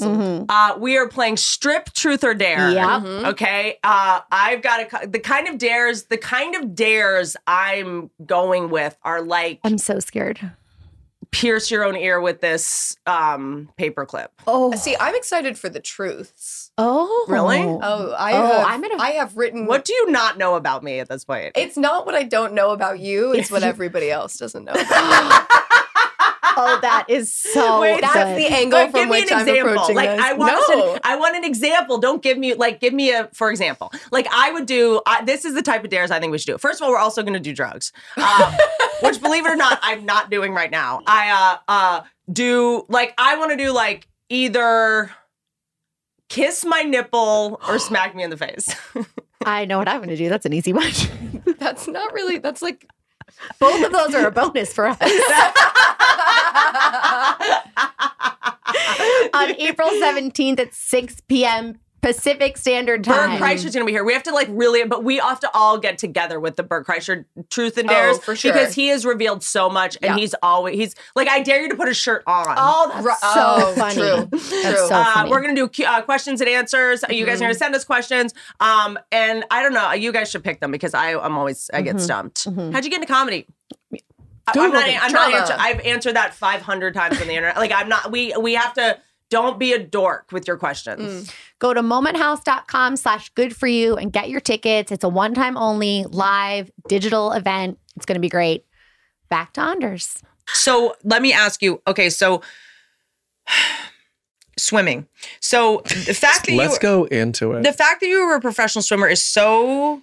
I was not a professional. I swam in college. You swam in college? Yeah. But there is There's like 4 professional swimmers. And Michael Phelps is 3 of them. You know what I mean? Like, it ain't really cracking. I don't know. There's like, so there's no career in swimming. Like, no, there is. What about like the Marines? They just started a professional swimming league. I'm the only person that watches it. It's so sick though. There's like lights and shit. It's like, It's called the ISL, the International Swimming League. That's so funny. You should hook up with the California Condors. They train out here. I'm not joking. It's real. But that Gigi Gorgeous was a Yes, diver. you told me this, yeah. Because as someone that played basketball in a couple like sketchy leagues, like pre-Olympic leagues in Europe and stuff like that, it's sort of like AAU. I did like AAU basketball. There's all these other sort of ways to do it that aren't high school. But having the background of sports and athlete, like understanding what it takes to be good, I also think that the people I know, this is totally fake news, but I will defend it and die on this hill. The people I know that are in the best healthy long-term relationships played sports because like what you put in, you're going to get back. Like you learn it's not just because they're like, their bodies are still in shape. It's not. They're like, well, shit, she still got it. Every girl I know that was a professional gymnast is in a happy relationship. I can't figure out why. I can't figure out why. Around their husband's Every girl I know that was a famous ballerina has a husband. I can't figure out why. No, but I just mean the mentality of like sports, like it's this, you're constantly humbled. You realize you can't stay clean on the shower you took yesterday. Like, okay, that's an AA slogan. Yep. Why are you with Yes and? You're one of the greatest improvisers on the planet. Why can't you just go with me on this? I don't know if I fully agree with what you're saying. Because for comedy, all yes and. But then for you know nothing about this podcast. I guess I get what you're saying. The skills, like the work ethic of being an athlete. Well, I will say that if you're a team sport player, it makes sense because you know how to like jive with somebody and like give and go. Yeah, football players are known for being monogamous. That's less of a team. That is a team sport, but that's more of like a it's less. You're less sharing the ball in football, right? Interesting. Yes. It's the quarterback's got the ball. The running back gets it. The receivers get it. Based on this logic, team sports athletes would be good at polygamy. I'm talking about like soccer. I'm talking about like basketball where like every player literally can get the ball and be part of it, right? Yes. So you work with people, improvisers maybe. I don't know. People who like, they know it's not all about them. But like swimming's a little different. It's a singular sport for the most part because it's just you, right? Yeah. But like my wife played soccer. She's a runner. I don't know. I don't know about the work ethic There's thing, definitely I'm just, as I just move through the world, I'm always trying to find things to explain behaviors and personalities. Like I'm like, birth order, like birth order, I'll talk about forever. Forever. Yeah. Like, but I'm kind of when I go like, oh, the people in my life that play sports are more like this, or the people in my life that, you know, they're coachable. Coachable, teachable, here's what I'll say. willing to receive feedback. Or need feedback, right? So like Interesting. in a relationship, there will be a coach and there will be a player. Interesting. Right? And I'm the coach in my relationship. No. Well, or the ability to go, you're giving me feedback and it's not a criticism. You truly want me to be better. Not taking feedback always as a criticism or something. As or like personal. Yes, or being able to receive it and be like, I can see through the way you're saying something and separate how you're saying something with what you're saying. And I know that if you're giving me feedback at all, it means you care on some level. You know what I mean? It's like my whole thing in relationship is like, if I'm fighting with you, I'm fighting for you. Also, and I'll say this out of like my relationship, for my wife, she doesn't need me. She needs running, right? Like I don't calm her down. She's like, miserable, I'm gonna go for a run. And she comes back 45 minutes later and she's like, hey, how are you? Do you want to get lunch together? So like, I might even argue that people who have this athletes or whatever, they have another way to find endorphins and to like clear their head other than like within people. It's getting your within emotional them. equilibrium, like you know how to. They can go reset on their own. And some people will drink or jerk off or do like that's a healthy addiction. Some like, people might go running, get a little horny, go home, jerk off, and have a drink. Yeah. But like she knows what she needs to get her internal equilibrium, which is, I think, if you're an athlete, you understand your body, you understand how to take, maybe it's just more that. Right. I'm reaching. So this is fascinating to me because when I meet someone that's been in a relationship this long, I'm like, as someone that saw 4 divorces by the time I was 15, was very much like inculcated with like half of marriages. Inculcated? It was instilled in me. Things like, the monogamy was invented when the life expectancy was 40. Monogamy is not natural. Like I grew up around lots of divorces and a lot of cheating and a lot of people that needed to say monogamy is a capitalist conspiracy. It's just the what is it? The wedding machine of the wedding business. Exactly. So. I have fears about being in a long-term committed relationship because number one, my biggest fear in life is being boring. Being boring. That's my nightmare, is to be sitting next to someone and just like have nothing to say. Yeah. And like be bombing. Yeah. But I guess true love, you can just be silent and not. I love that you think it's true love. It's not like, it's not like I walk in the door and she's like, here's your fucking whatever, sir. Like we kiss and then we look at each other's eyes and like, a healthy relationship. Yeah, I mean but do you ever run out of things to talk about? No, because life is happening, right? And you have kids, and then like you move or like a new job. It's a lot of logistics. No, it's I mean, you could call it logistics if you're like a sociopath, but like I'm talking about interacting with people. Because those feel like texts. Those feel like email. Yeah, I mean, we definitely have those times where it's like I'm living in a different world than she is, right? And like I was just in Mobile, Alabama for 2 months with Sebastian Maniscalco making a movie, and it sucked. And she was pregnant, and like she was in a world with like my family, and I was in a world making a movie with like Robert De Niro and going out to dinner and hanging out with the cast, and like, it's for sure not my kid. It's got one nipple, just like Adam Devine. Very strange. But not nipple, dimple. So yeah, you do have those moments where it's like, you got to get back on the same page, because otherwise, like, what are you doing? Yeah. Right? Yeah. And then we just did that. I got back and said no to a humongous project. So that you could father your children? Yeah, and now I'm like trying to find the next thing if it happens. Yeah. And she feels bad, but she shouldn't feel bad. Because it shoots in a crazy place? Just New York. But it was just like a long commitment. And she feels bad, but she shouldn't feel bad because it was like a decision we made, not something that I felt like pressured by her, because it also wasn't perfect. But you just got to like... Cats too? It was cats too. All buttholes. They might need your finger. I'm just saying my audition tape's ready.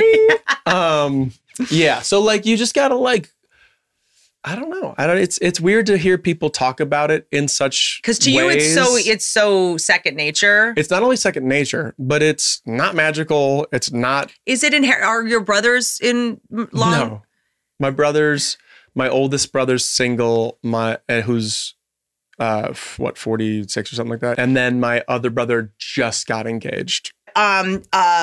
So you work more than anyone I know. Like you, I do? yes. Sick. Like I am so happy. Keep saying for you. that because I'm just so dying to get another happy job. for you. Thank you. Oh, really?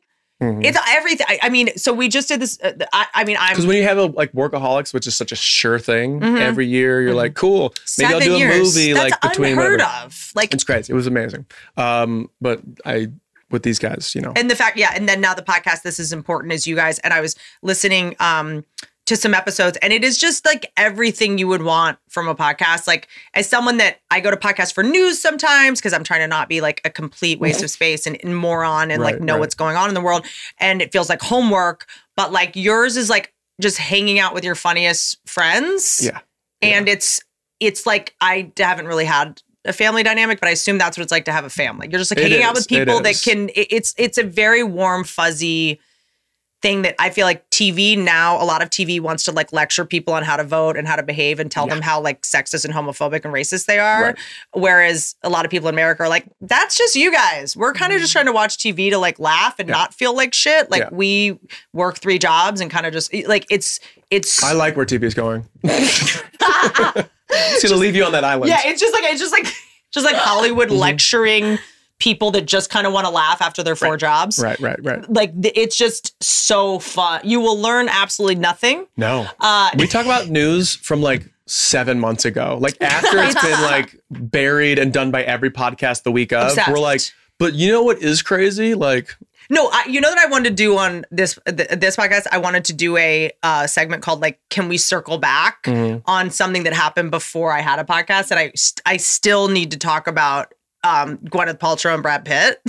Like I never got to give you my take on it when it was happening. Right. Like I still need to talk about like Encino Man. I'd like to do a movie review. I'll talk about that all day long. Because I do want to ask about all the comedies and stuff that formed you. So good. Wait, so you were saying before I started talking about this and how I have like... You're saying this as if it's some people listen. People can't see that? No, some people listen. Okay, so... But you were saying, this is I important work all the time, and I was saying, it doesn't feel like that because I had such a steady gig, and now it's like I feel like I knew that I am in demand as an actress because I just got to do a movie, and then you texted me, and you're like, I'm in it, and I was like, oh my god, I'm in a movie that's gonna come out. Yeah, no, because all the movies I do either are in development forever or they just come out on like CISO. So it was very fun. We thought we were gonna be in a movie together. It was a bummer. We were in a movie, but not together. We didn't get to be in scenes together. We had a scene together, but they turned it into a phone call. And so we got to do this movie together. We can't really talk much about it, but we'll talk about it when it comes out. I mean, we can, but it's just not out yet. Yeah. You got to play that. I got to see they showed me your footage of you. Oh, good. That's good. That's good. And then I got to like act with your footage. Right. Because I did improvise stuff, but then I was like, how's this going to work? Like, and then good that they showed you because then you could riff with my ghost. What movies did you watch growing up? Can I guess what formed you? Yeah. Well, you were Illinois, so you probably watched Roseanne. Yeah. That's huge. Lacey Goranson. Yes. Was my neighbor growing up. Crazy. Like she's best friends. She was really good friends with my brother Oli. And I saw her a few years ago, like that Emmys night before party. And she was Becky like, from Roseanne. What the fuck? Yes. The first Becky. Yes, the first Becky. And then the now Becky. And she came back. Yeah. Which, by the way, I'm so fat. I did obviously she's hilarious. EP and work on Roseanne. So but I've talked about this, but not on the fact You're that a Xanimal? Is that who? You're a Xanimal. What's that mean? It's short, like Roseanne, like Zan. You're a Xanimal. Anybody who's a fan of Roseanne's a Xanimal. Slide into her DMs and tell her you're a Xanimal. Don't do that, please. Just keep sending dick pics per usual. Oh boy. But because I'm obsessed. Did Workaholics have names of fans? No. Because you know how like people have like... You mean like we'd name Beyonce characters? is the Beehive. Sorry. Okay, yeah. No. Taylor Swift or Swifties. Like, Workaholic. Yeah, the Liquors. Is that what they call it? I don't know. No. I don't think so. The Workman. Yeah, I'm just curious, like, because people... Alcoholics. What? I think it was the Alcoholics, yeah.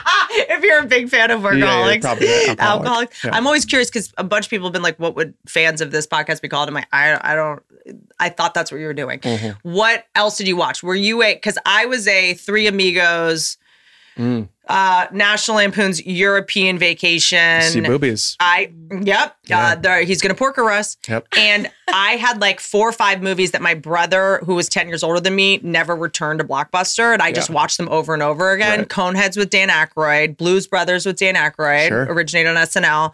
I had old SNL tapes of Chevy Chase and Dan Aykroyd. Land Shark was like the biggest joke in my house growing up. Good, yeah. So because I had an older brother, I kind of like saw older comedies. Same. Do you know what I'm saying? Yeah. Because you had older brothers. Yeah. So any more guesses before I go into it? True Beverly Hills. No. And what? Caddyshack. A million times. Of course. Yeah. But like I liked Roseanne, and we watched it because Elise was on it. Like we were wild. We got, and it was very strange. And is that what it felt like? Because I remember watching Roseanne, and part of the reason I obviously wanted to do the reboot, and that was the first show I watched that I was like, that's what my house looks like. Right. And that's how my family talks to each other. Adam Devine talks about how that's what his family was like. He was like, this is my family, like straight up. My family was more, I don't know, we were kind of like the poor people at the country club. If that makes sense. Yeah, that was us a little, Where we had like, we drove used cars. Yeah.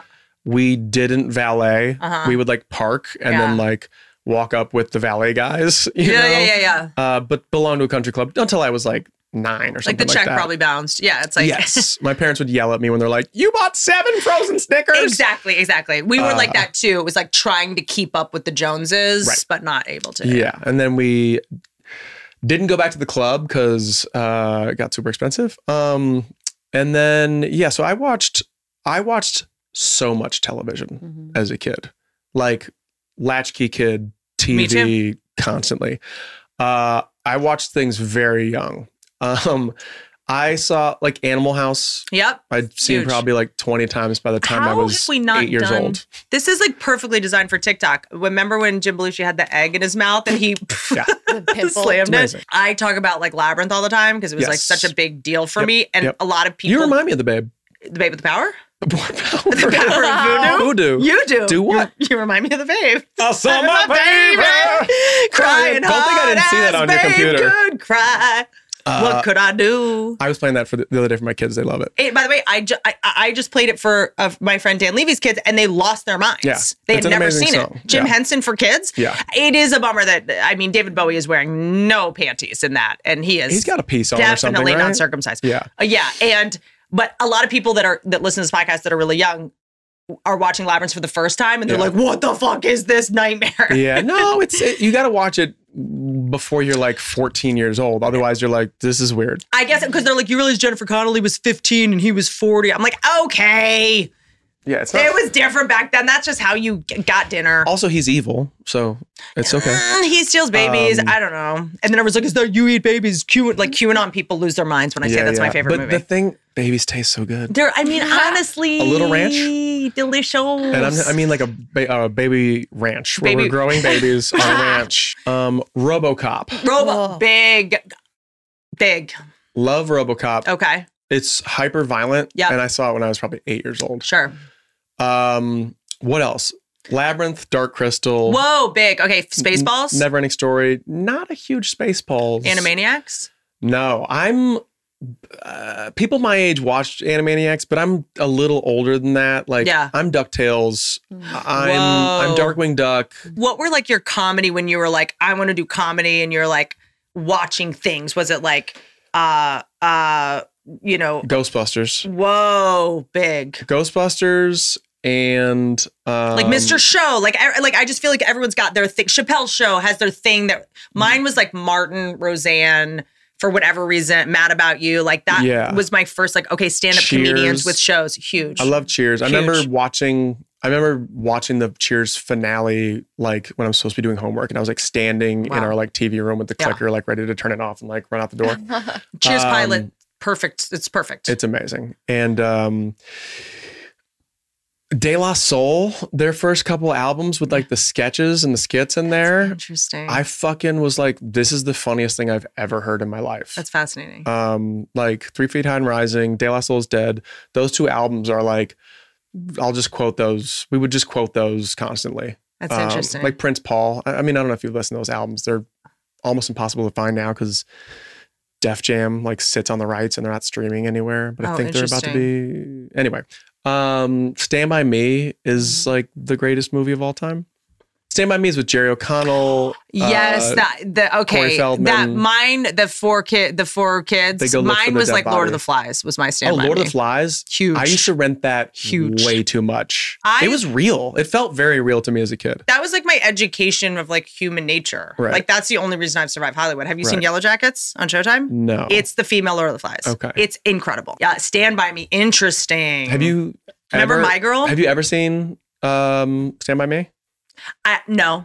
Honestly, and you guys can chime in. They're paid to agree with me, so you should watch it. It's fucking amazing. I'm really surprised you haven't seen it. I didn't watch a lot of these like emotional comedy. I don't think children's stories are interesting. This is interesting. But I'm saying as a when I was a kid, I had to be so precocious and so dull. I was like dating older guys and I had to like get myself home from school. I was not interested in stories about kids' lives. This is River Phoenix. Oh, wow. Yeah. This is Kiefer Sutherland with like guns. I see guns and crying. You got to see this movie. Okay, I will. It's so fucking good. It's based on a Stephen King book. Amazing. It's directed by Rob Reiner when he was like on his fucking tear. I remember watching Dead Poets Society a lot when I was a kid. Yeah, that was a little too... I have emotions for me. But like Ace Ventura, Austin Powers. No. Like you lose your mind watching these insane characters. Right now, there's this movement in comedy where we need to like use our platform responsibly. Sure, fine, great. But a comedy still needs to be a comedy. A stand-up special should not be a lecture or a TED Talk. I don't want people as dumb as me that might be funny telling me like about the world. Mm-hmm. Like I'm a fucking idiot. No one should listen to me about almost anything, but I will act like a fool for you. Yeah, exactly. That is literally, I'm a clown. Sometimes I think stand-up comedians sometimes like, oh, incisive commentary or like whatever, fine. But I get very excited when I get to talk to a comedian who actually just like doesn't want to run for office. Right. And by the way, I understand that like to have a platform is a privilege, and like it is an opening to inform people about something. But at the same time, I'm not that guy. Yeah. If George Clooney wants to do it, great. He seems pretty smart. Do you really want your like politicians doing comedy?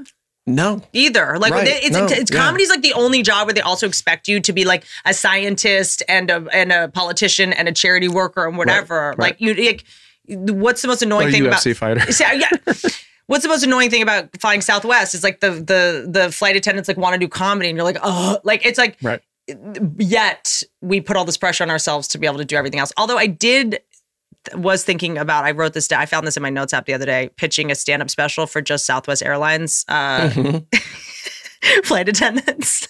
Because some of them had some them. I'm sure. I don't know why it's just that airline though. Well, because think about how many flights they're doing a day. Like they're honing that material. It is a captive audience. And I just saw the worm over there. No, I'm just a worm. Oh, I'm just a worm. Yeah. Yeah. Wait, and then you said, did I watch My Girl? My Girl, yeah. Segue. Yeah, of course I watched My Girl. It's amazing. And I just worked with Anna Klumsky of My Girl fame. Thanks. And Inventing Anna, which I was just bringing up. Right. How weird is that? Right. And I played, it was amazing. I played My Girl for my kids and they loved it. Oh. Is that child abuse? Old Yeller, My Girl, I feel like they loved it. When he gets killed by the bees? Yes. People die. You know that, right? They watched it. They loved it. I think Disney movies are insane. The fact that like they just like Bambi to me is the most traumatic thing that happened. Like, yeah, but like you gotta. These are things I was that molested happen. as a kid, and I'm like Bambi was traumatic. Yeah, by a deer. a dear friend of the family. Ride the hoof. Sorry. It was on ice. Mm-hmm. But yeah, I showed it for them, and the big takeaway was when Dan Aykroyd, your favorite, and Jamie Lee Curtis are out playing bingo in this like small town. The kids follow them because they're like, oh my God, they're on a date, and they don't want them like to hook up, and they're about to kiss, and the kid she jumps out and goes bingo, and like they don't kiss because they think whatever. So now my kids, whenever me and my wife are like going to kiss around the house, they shout bingo, and it's like the fucking best. They're like bingo. But remember, she worked in a funeral home. Am I making that up? Like a funeral Dan home? Aykroyd did. Yeah, they lived there. They lived there, and she was like a Whitney. hypochondriac. She always not hypochondriac, but she always thought like she had some kind of ailment. Well, bitches be crazy. It must be surreal, like when you You've read my diary. when it must be surreal as like whenever I work with someone that was like one of my heroes as a kid, does it ever stop being a little weird? No. It's always weird. Good. It's always it should weird, be. right? It should be. Every time Pauly Shore calls me, even when I'm annoyed, I'm like, it is weird that I'm like sending Pauly Shore to voicemail. Right.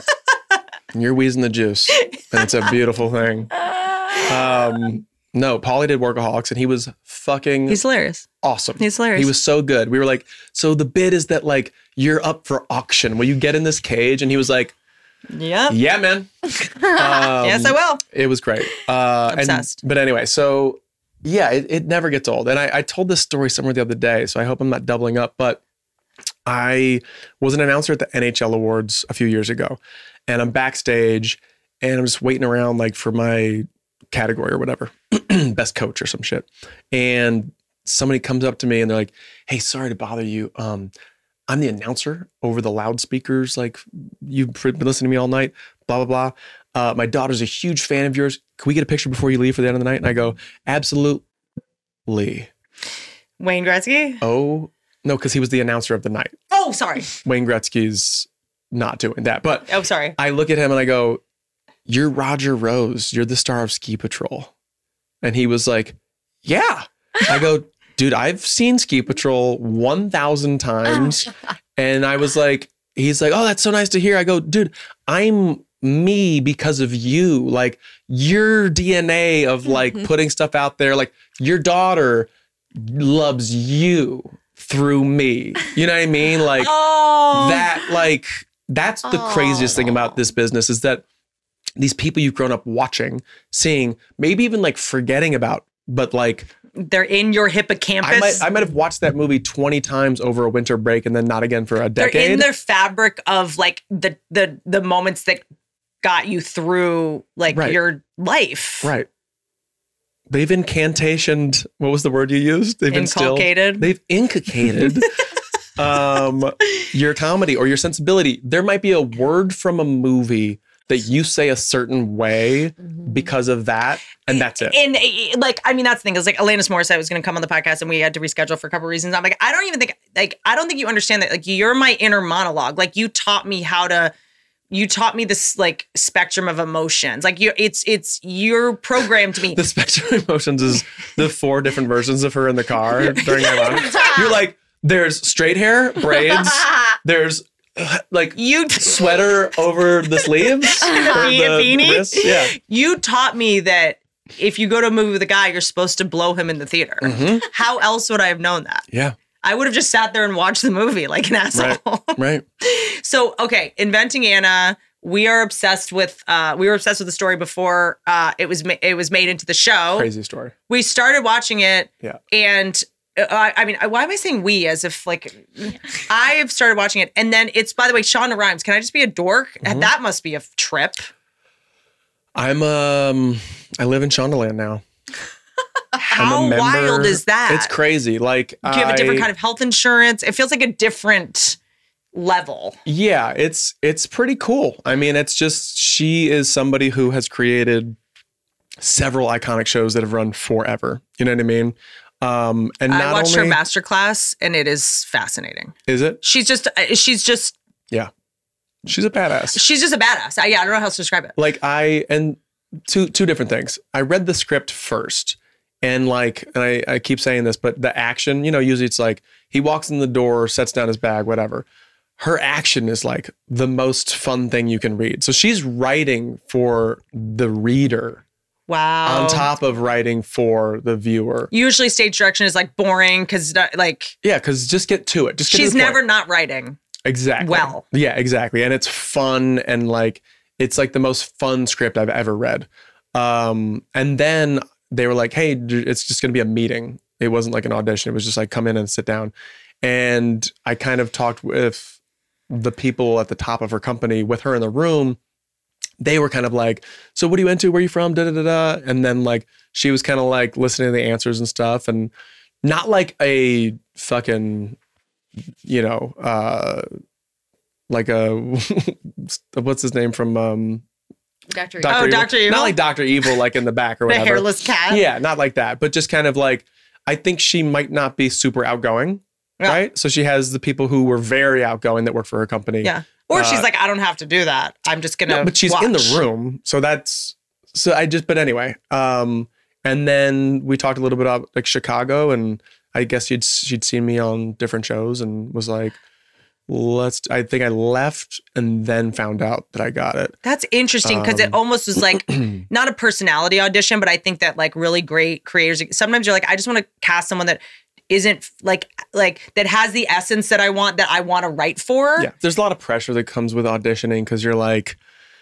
I got to do it the way that they want it. Yeah. And you're like, what is that? And sometimes you take a swing and you're They don't even know what that wrong. is because they saw 5 people before you. Do it poorly by the time. Of course. Random Labyrinth thing. Again, I watched Jennifer Connelly's audition for Labyrinth a lot because it's on YouTube. She does very little. You have no power over me. And you're like, wow, he doesn't. I'm a Scientologist now. Mm-hmm. Is she? No. I just where is she, by the way? She's around. She's with Remember her in the A Beautiful guy. Mind? Remember how amazing that performance was? No. What? What'd she do? In A Beautiful Mind with He Russell did all the Crowe? math. He was crunching the numbers. Where was she? But she was. Remember, there was a scene She where was she also a mathematician, where right? she. I don't remember, but she tried to have sex with him, and his medication made it so he couldn't get an erection or something, and she like went in the bathroom and like smashed the mirror because she was so frustrated. Chills. Yeah, just masturbate. He couldn't because he was out of medication. I've not finished Inventing Anna. And had you been a fan of that? Like, did you know about the story before?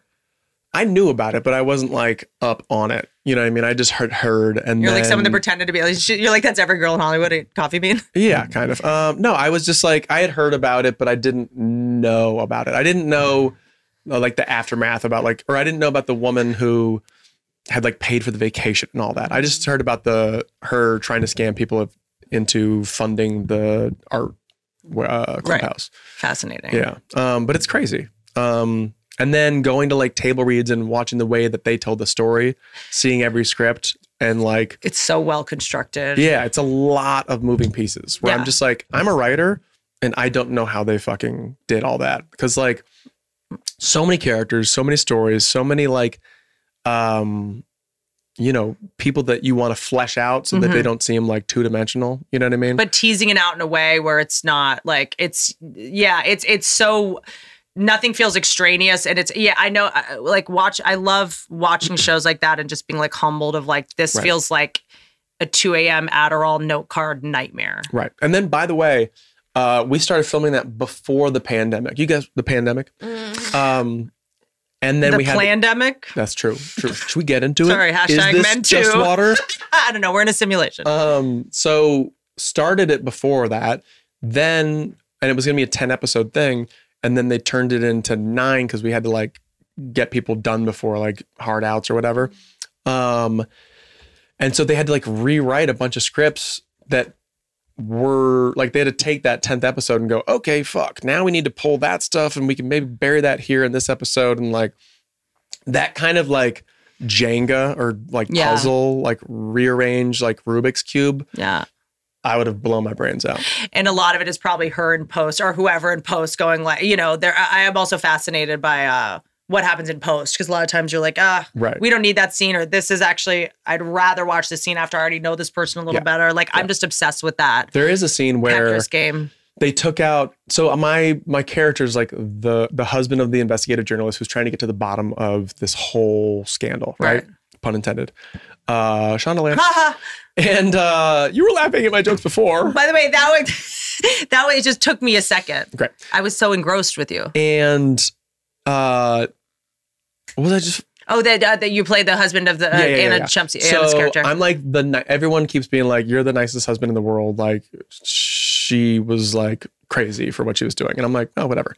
But there was a moment in the scene where it's like a role reversal. Like your wife in real life is you in this show, and you're Anna. Yes, actually, I'll get into how similar my wife is to Anna Klumsky's character.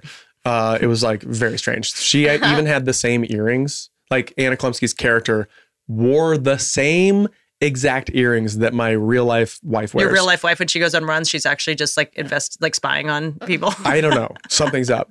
But they cut a little bit of a scene where I'm like a little more stern with her about like what I expect from her as the future mother of my child, right? Mm-hmm. And so like I'm standing in the doorway, and then I come and I sit down, and then she has like a thing where she's talking, and then when it cuts back to me, I'm standing up again, and I was like, oh fuck, like they just took out the middle of that scene, took the other thing I said from the beginning of the scene and put it back there and turned it into less of this husband's being kind of a dickhead right now. And they probably couldn't reshoot it because of pandemic. Well, they didn't need to reshoot it. Yeah. Like they, you know, you just edit it.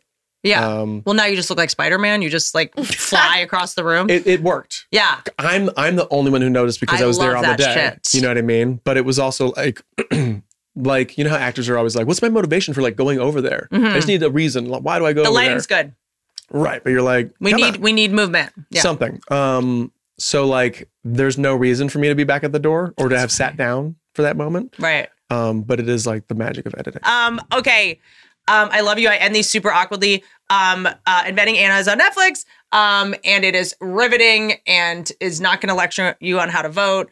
I mean, I'm sure you've seen everything you do is amazing. Game Over Man is one of my favorite. Like, I just love watching comedy that's funny. And then This Is Important, which also, how do you pronounce important? How do I say it? Yeah. Important. Some people say important. How do you pronounce interesting? Interesting. I don't say interesting. It's interesting. Someone corrected me recently. I say interesting. Yeah. And someone's like, it's interesting. Yeah. But you know what I have heard a lot lately and I'm not okay with? Comfortability. I've never even heard that word. People are saying it a lot. But it's not a word. It's not a word, but people are saying like, this mattress has a lot of comfortability. And these shoes, a lot of comfortability. And I'm like, what? That's like startup people, like dumb startup people that make up just fake vernacular. It's like when I was in writers' rooms, like when I first started, everyone was saying meta, but they didn't know what they were saying. Everyone was like, that joke is so meta. That's so meta. And I was like, yeah. And I finally was like, what does that mean? And no one could tell me. Yeah. It's like people using the word random for just everything. I hate buzzwords as well.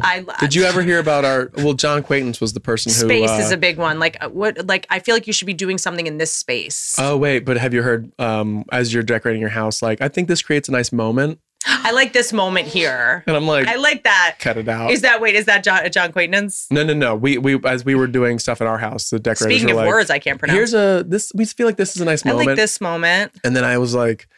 hey, how do you feel about this over here? Would that be a good moment? And they were like... Synergy was happening for a minute. Yeah. I was going to say words that people use that drive me crazy. Like when you first use them, great. Yeah. But then when they get kind of handed down, it's like a game of telephone and people don't know what the fuck it means. That's right. And we had... Yes, we're talking to you, Hollywood executives. We had a whiteboard at Workaholics that was like jokes we don't want writers to put in scripts. Like clams. Like, hey, Anders, that's an ugly shirt. Did I just say that out loud? Yes. So that's on the whiteboard. Yes. And so John Quaintance took pictures of it and like tweeted it. And then we got a bunch of shit from people who were like, oh yeah, you're not allowed to make certain jokes. Who are you guys, the kings of comedy or whatever? Or there's just things that have been done so many times. It's to me, I'm like, if you're a paid writer, like a professional, come up with new jokes. Don't write nailed it. Hate that shit. Don't write, or if you want to don't write, I just threw up in my mouth a little bit. Yeah. Because that belongs to Christine Taylor from Dodgeball. Did you guys call it a clam? Like it's no, like a clam. We didn't call it a clam. So what's funny about like writer terms is we also never use them because none of us were writers. Oh, got it. So like when the Harvard boys came in, they were like, yeah, it's like a turnaround or like a... the house band pitch. We're like, don't do that. You're just like speak like, make it a new thing up. And then so... Because and this is the one that drove me the most nuts is like if someone walks into a scene and they go like, hey Emily, nice this is a horrible one you should never do. Like Cher wants her shirt back or whatever. That fucking like it's a street joke basically. Right. And then that someone would come in 5 minutes later and go, hey, Cher wants her shirt back. It was like a callback, but like I'm like, there's no way two people will make the same fucking shitty joke. Like I hate that shit. Yeah. It's like a lazy callback that isn't even a callback. And the danger you get in by calling out jokes is that people are like, well, what jokes do you do that are funny? So you're like, all right, fuck it, whatever. But what we would say is this. Let's just not put a joke there. It doesn't need a joke there. If there's like a joke that everybody knows and like your aunt says, who's not a comedian. Yeah.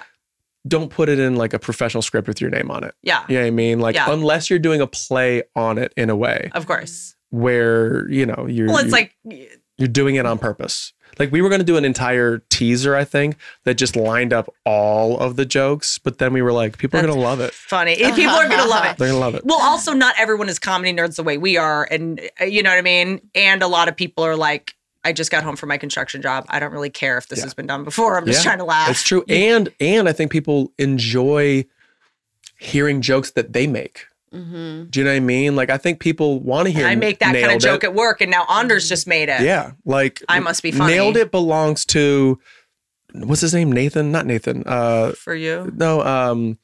It was from the commercial starring. Is Nicole Byer? Melissa McCarthy's husband, who directs Ben Falcone. Ben Falcone. Thank you.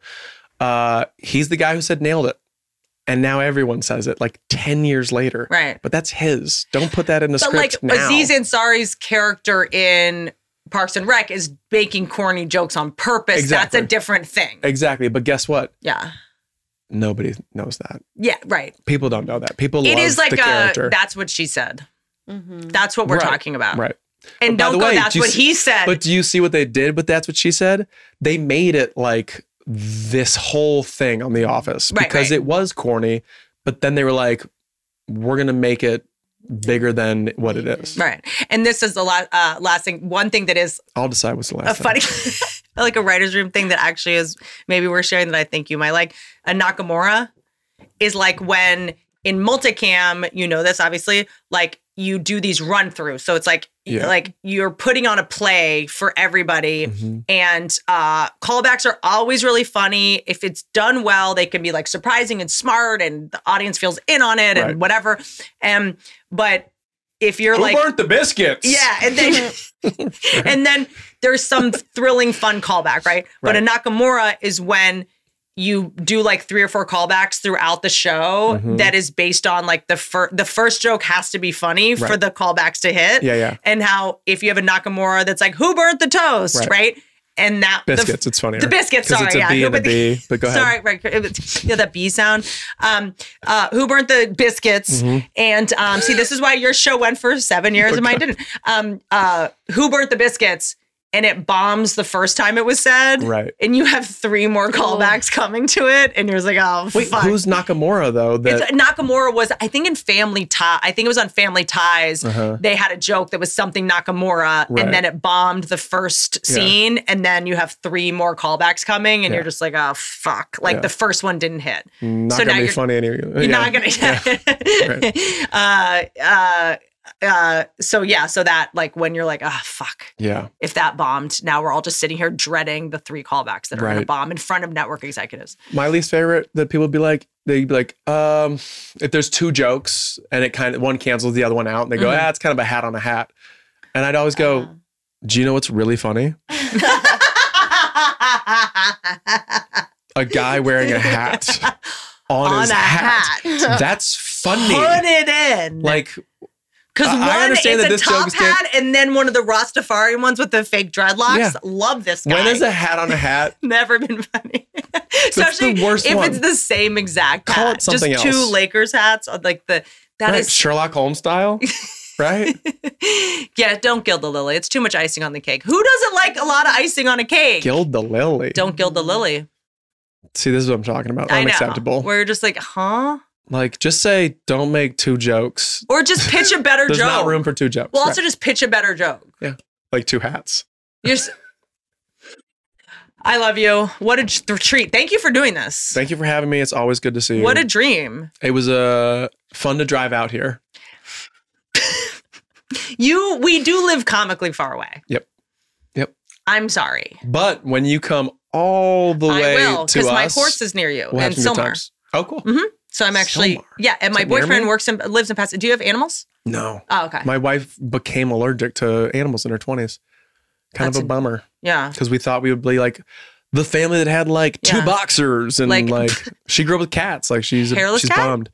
I would love nothing more. Why not? Because it's like the dander or like the saliva. The saliva is where they, that's right. It's not But even the just hair. have my shirt Thank off you on for the knowing that there's couch no such thing as hyperallergenic dogs. and then just putting that hairless cat right on my belly and just feeling the heat between us.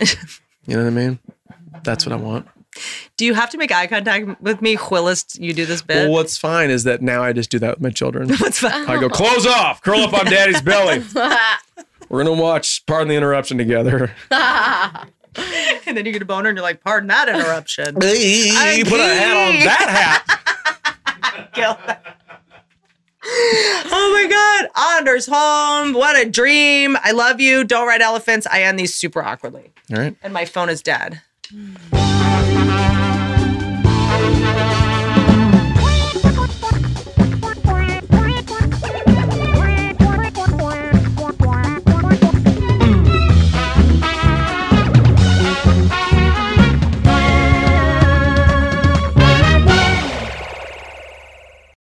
It's always the right time deal. Hey, want to go to Mickey D's for lunch? Ooh, let's go now. But it's not lunchtime yet. If we're going to McDonald's, it's always the right time. Yeah, it's hard to argue with that. There's a deal for every lunch hour at McDonald's.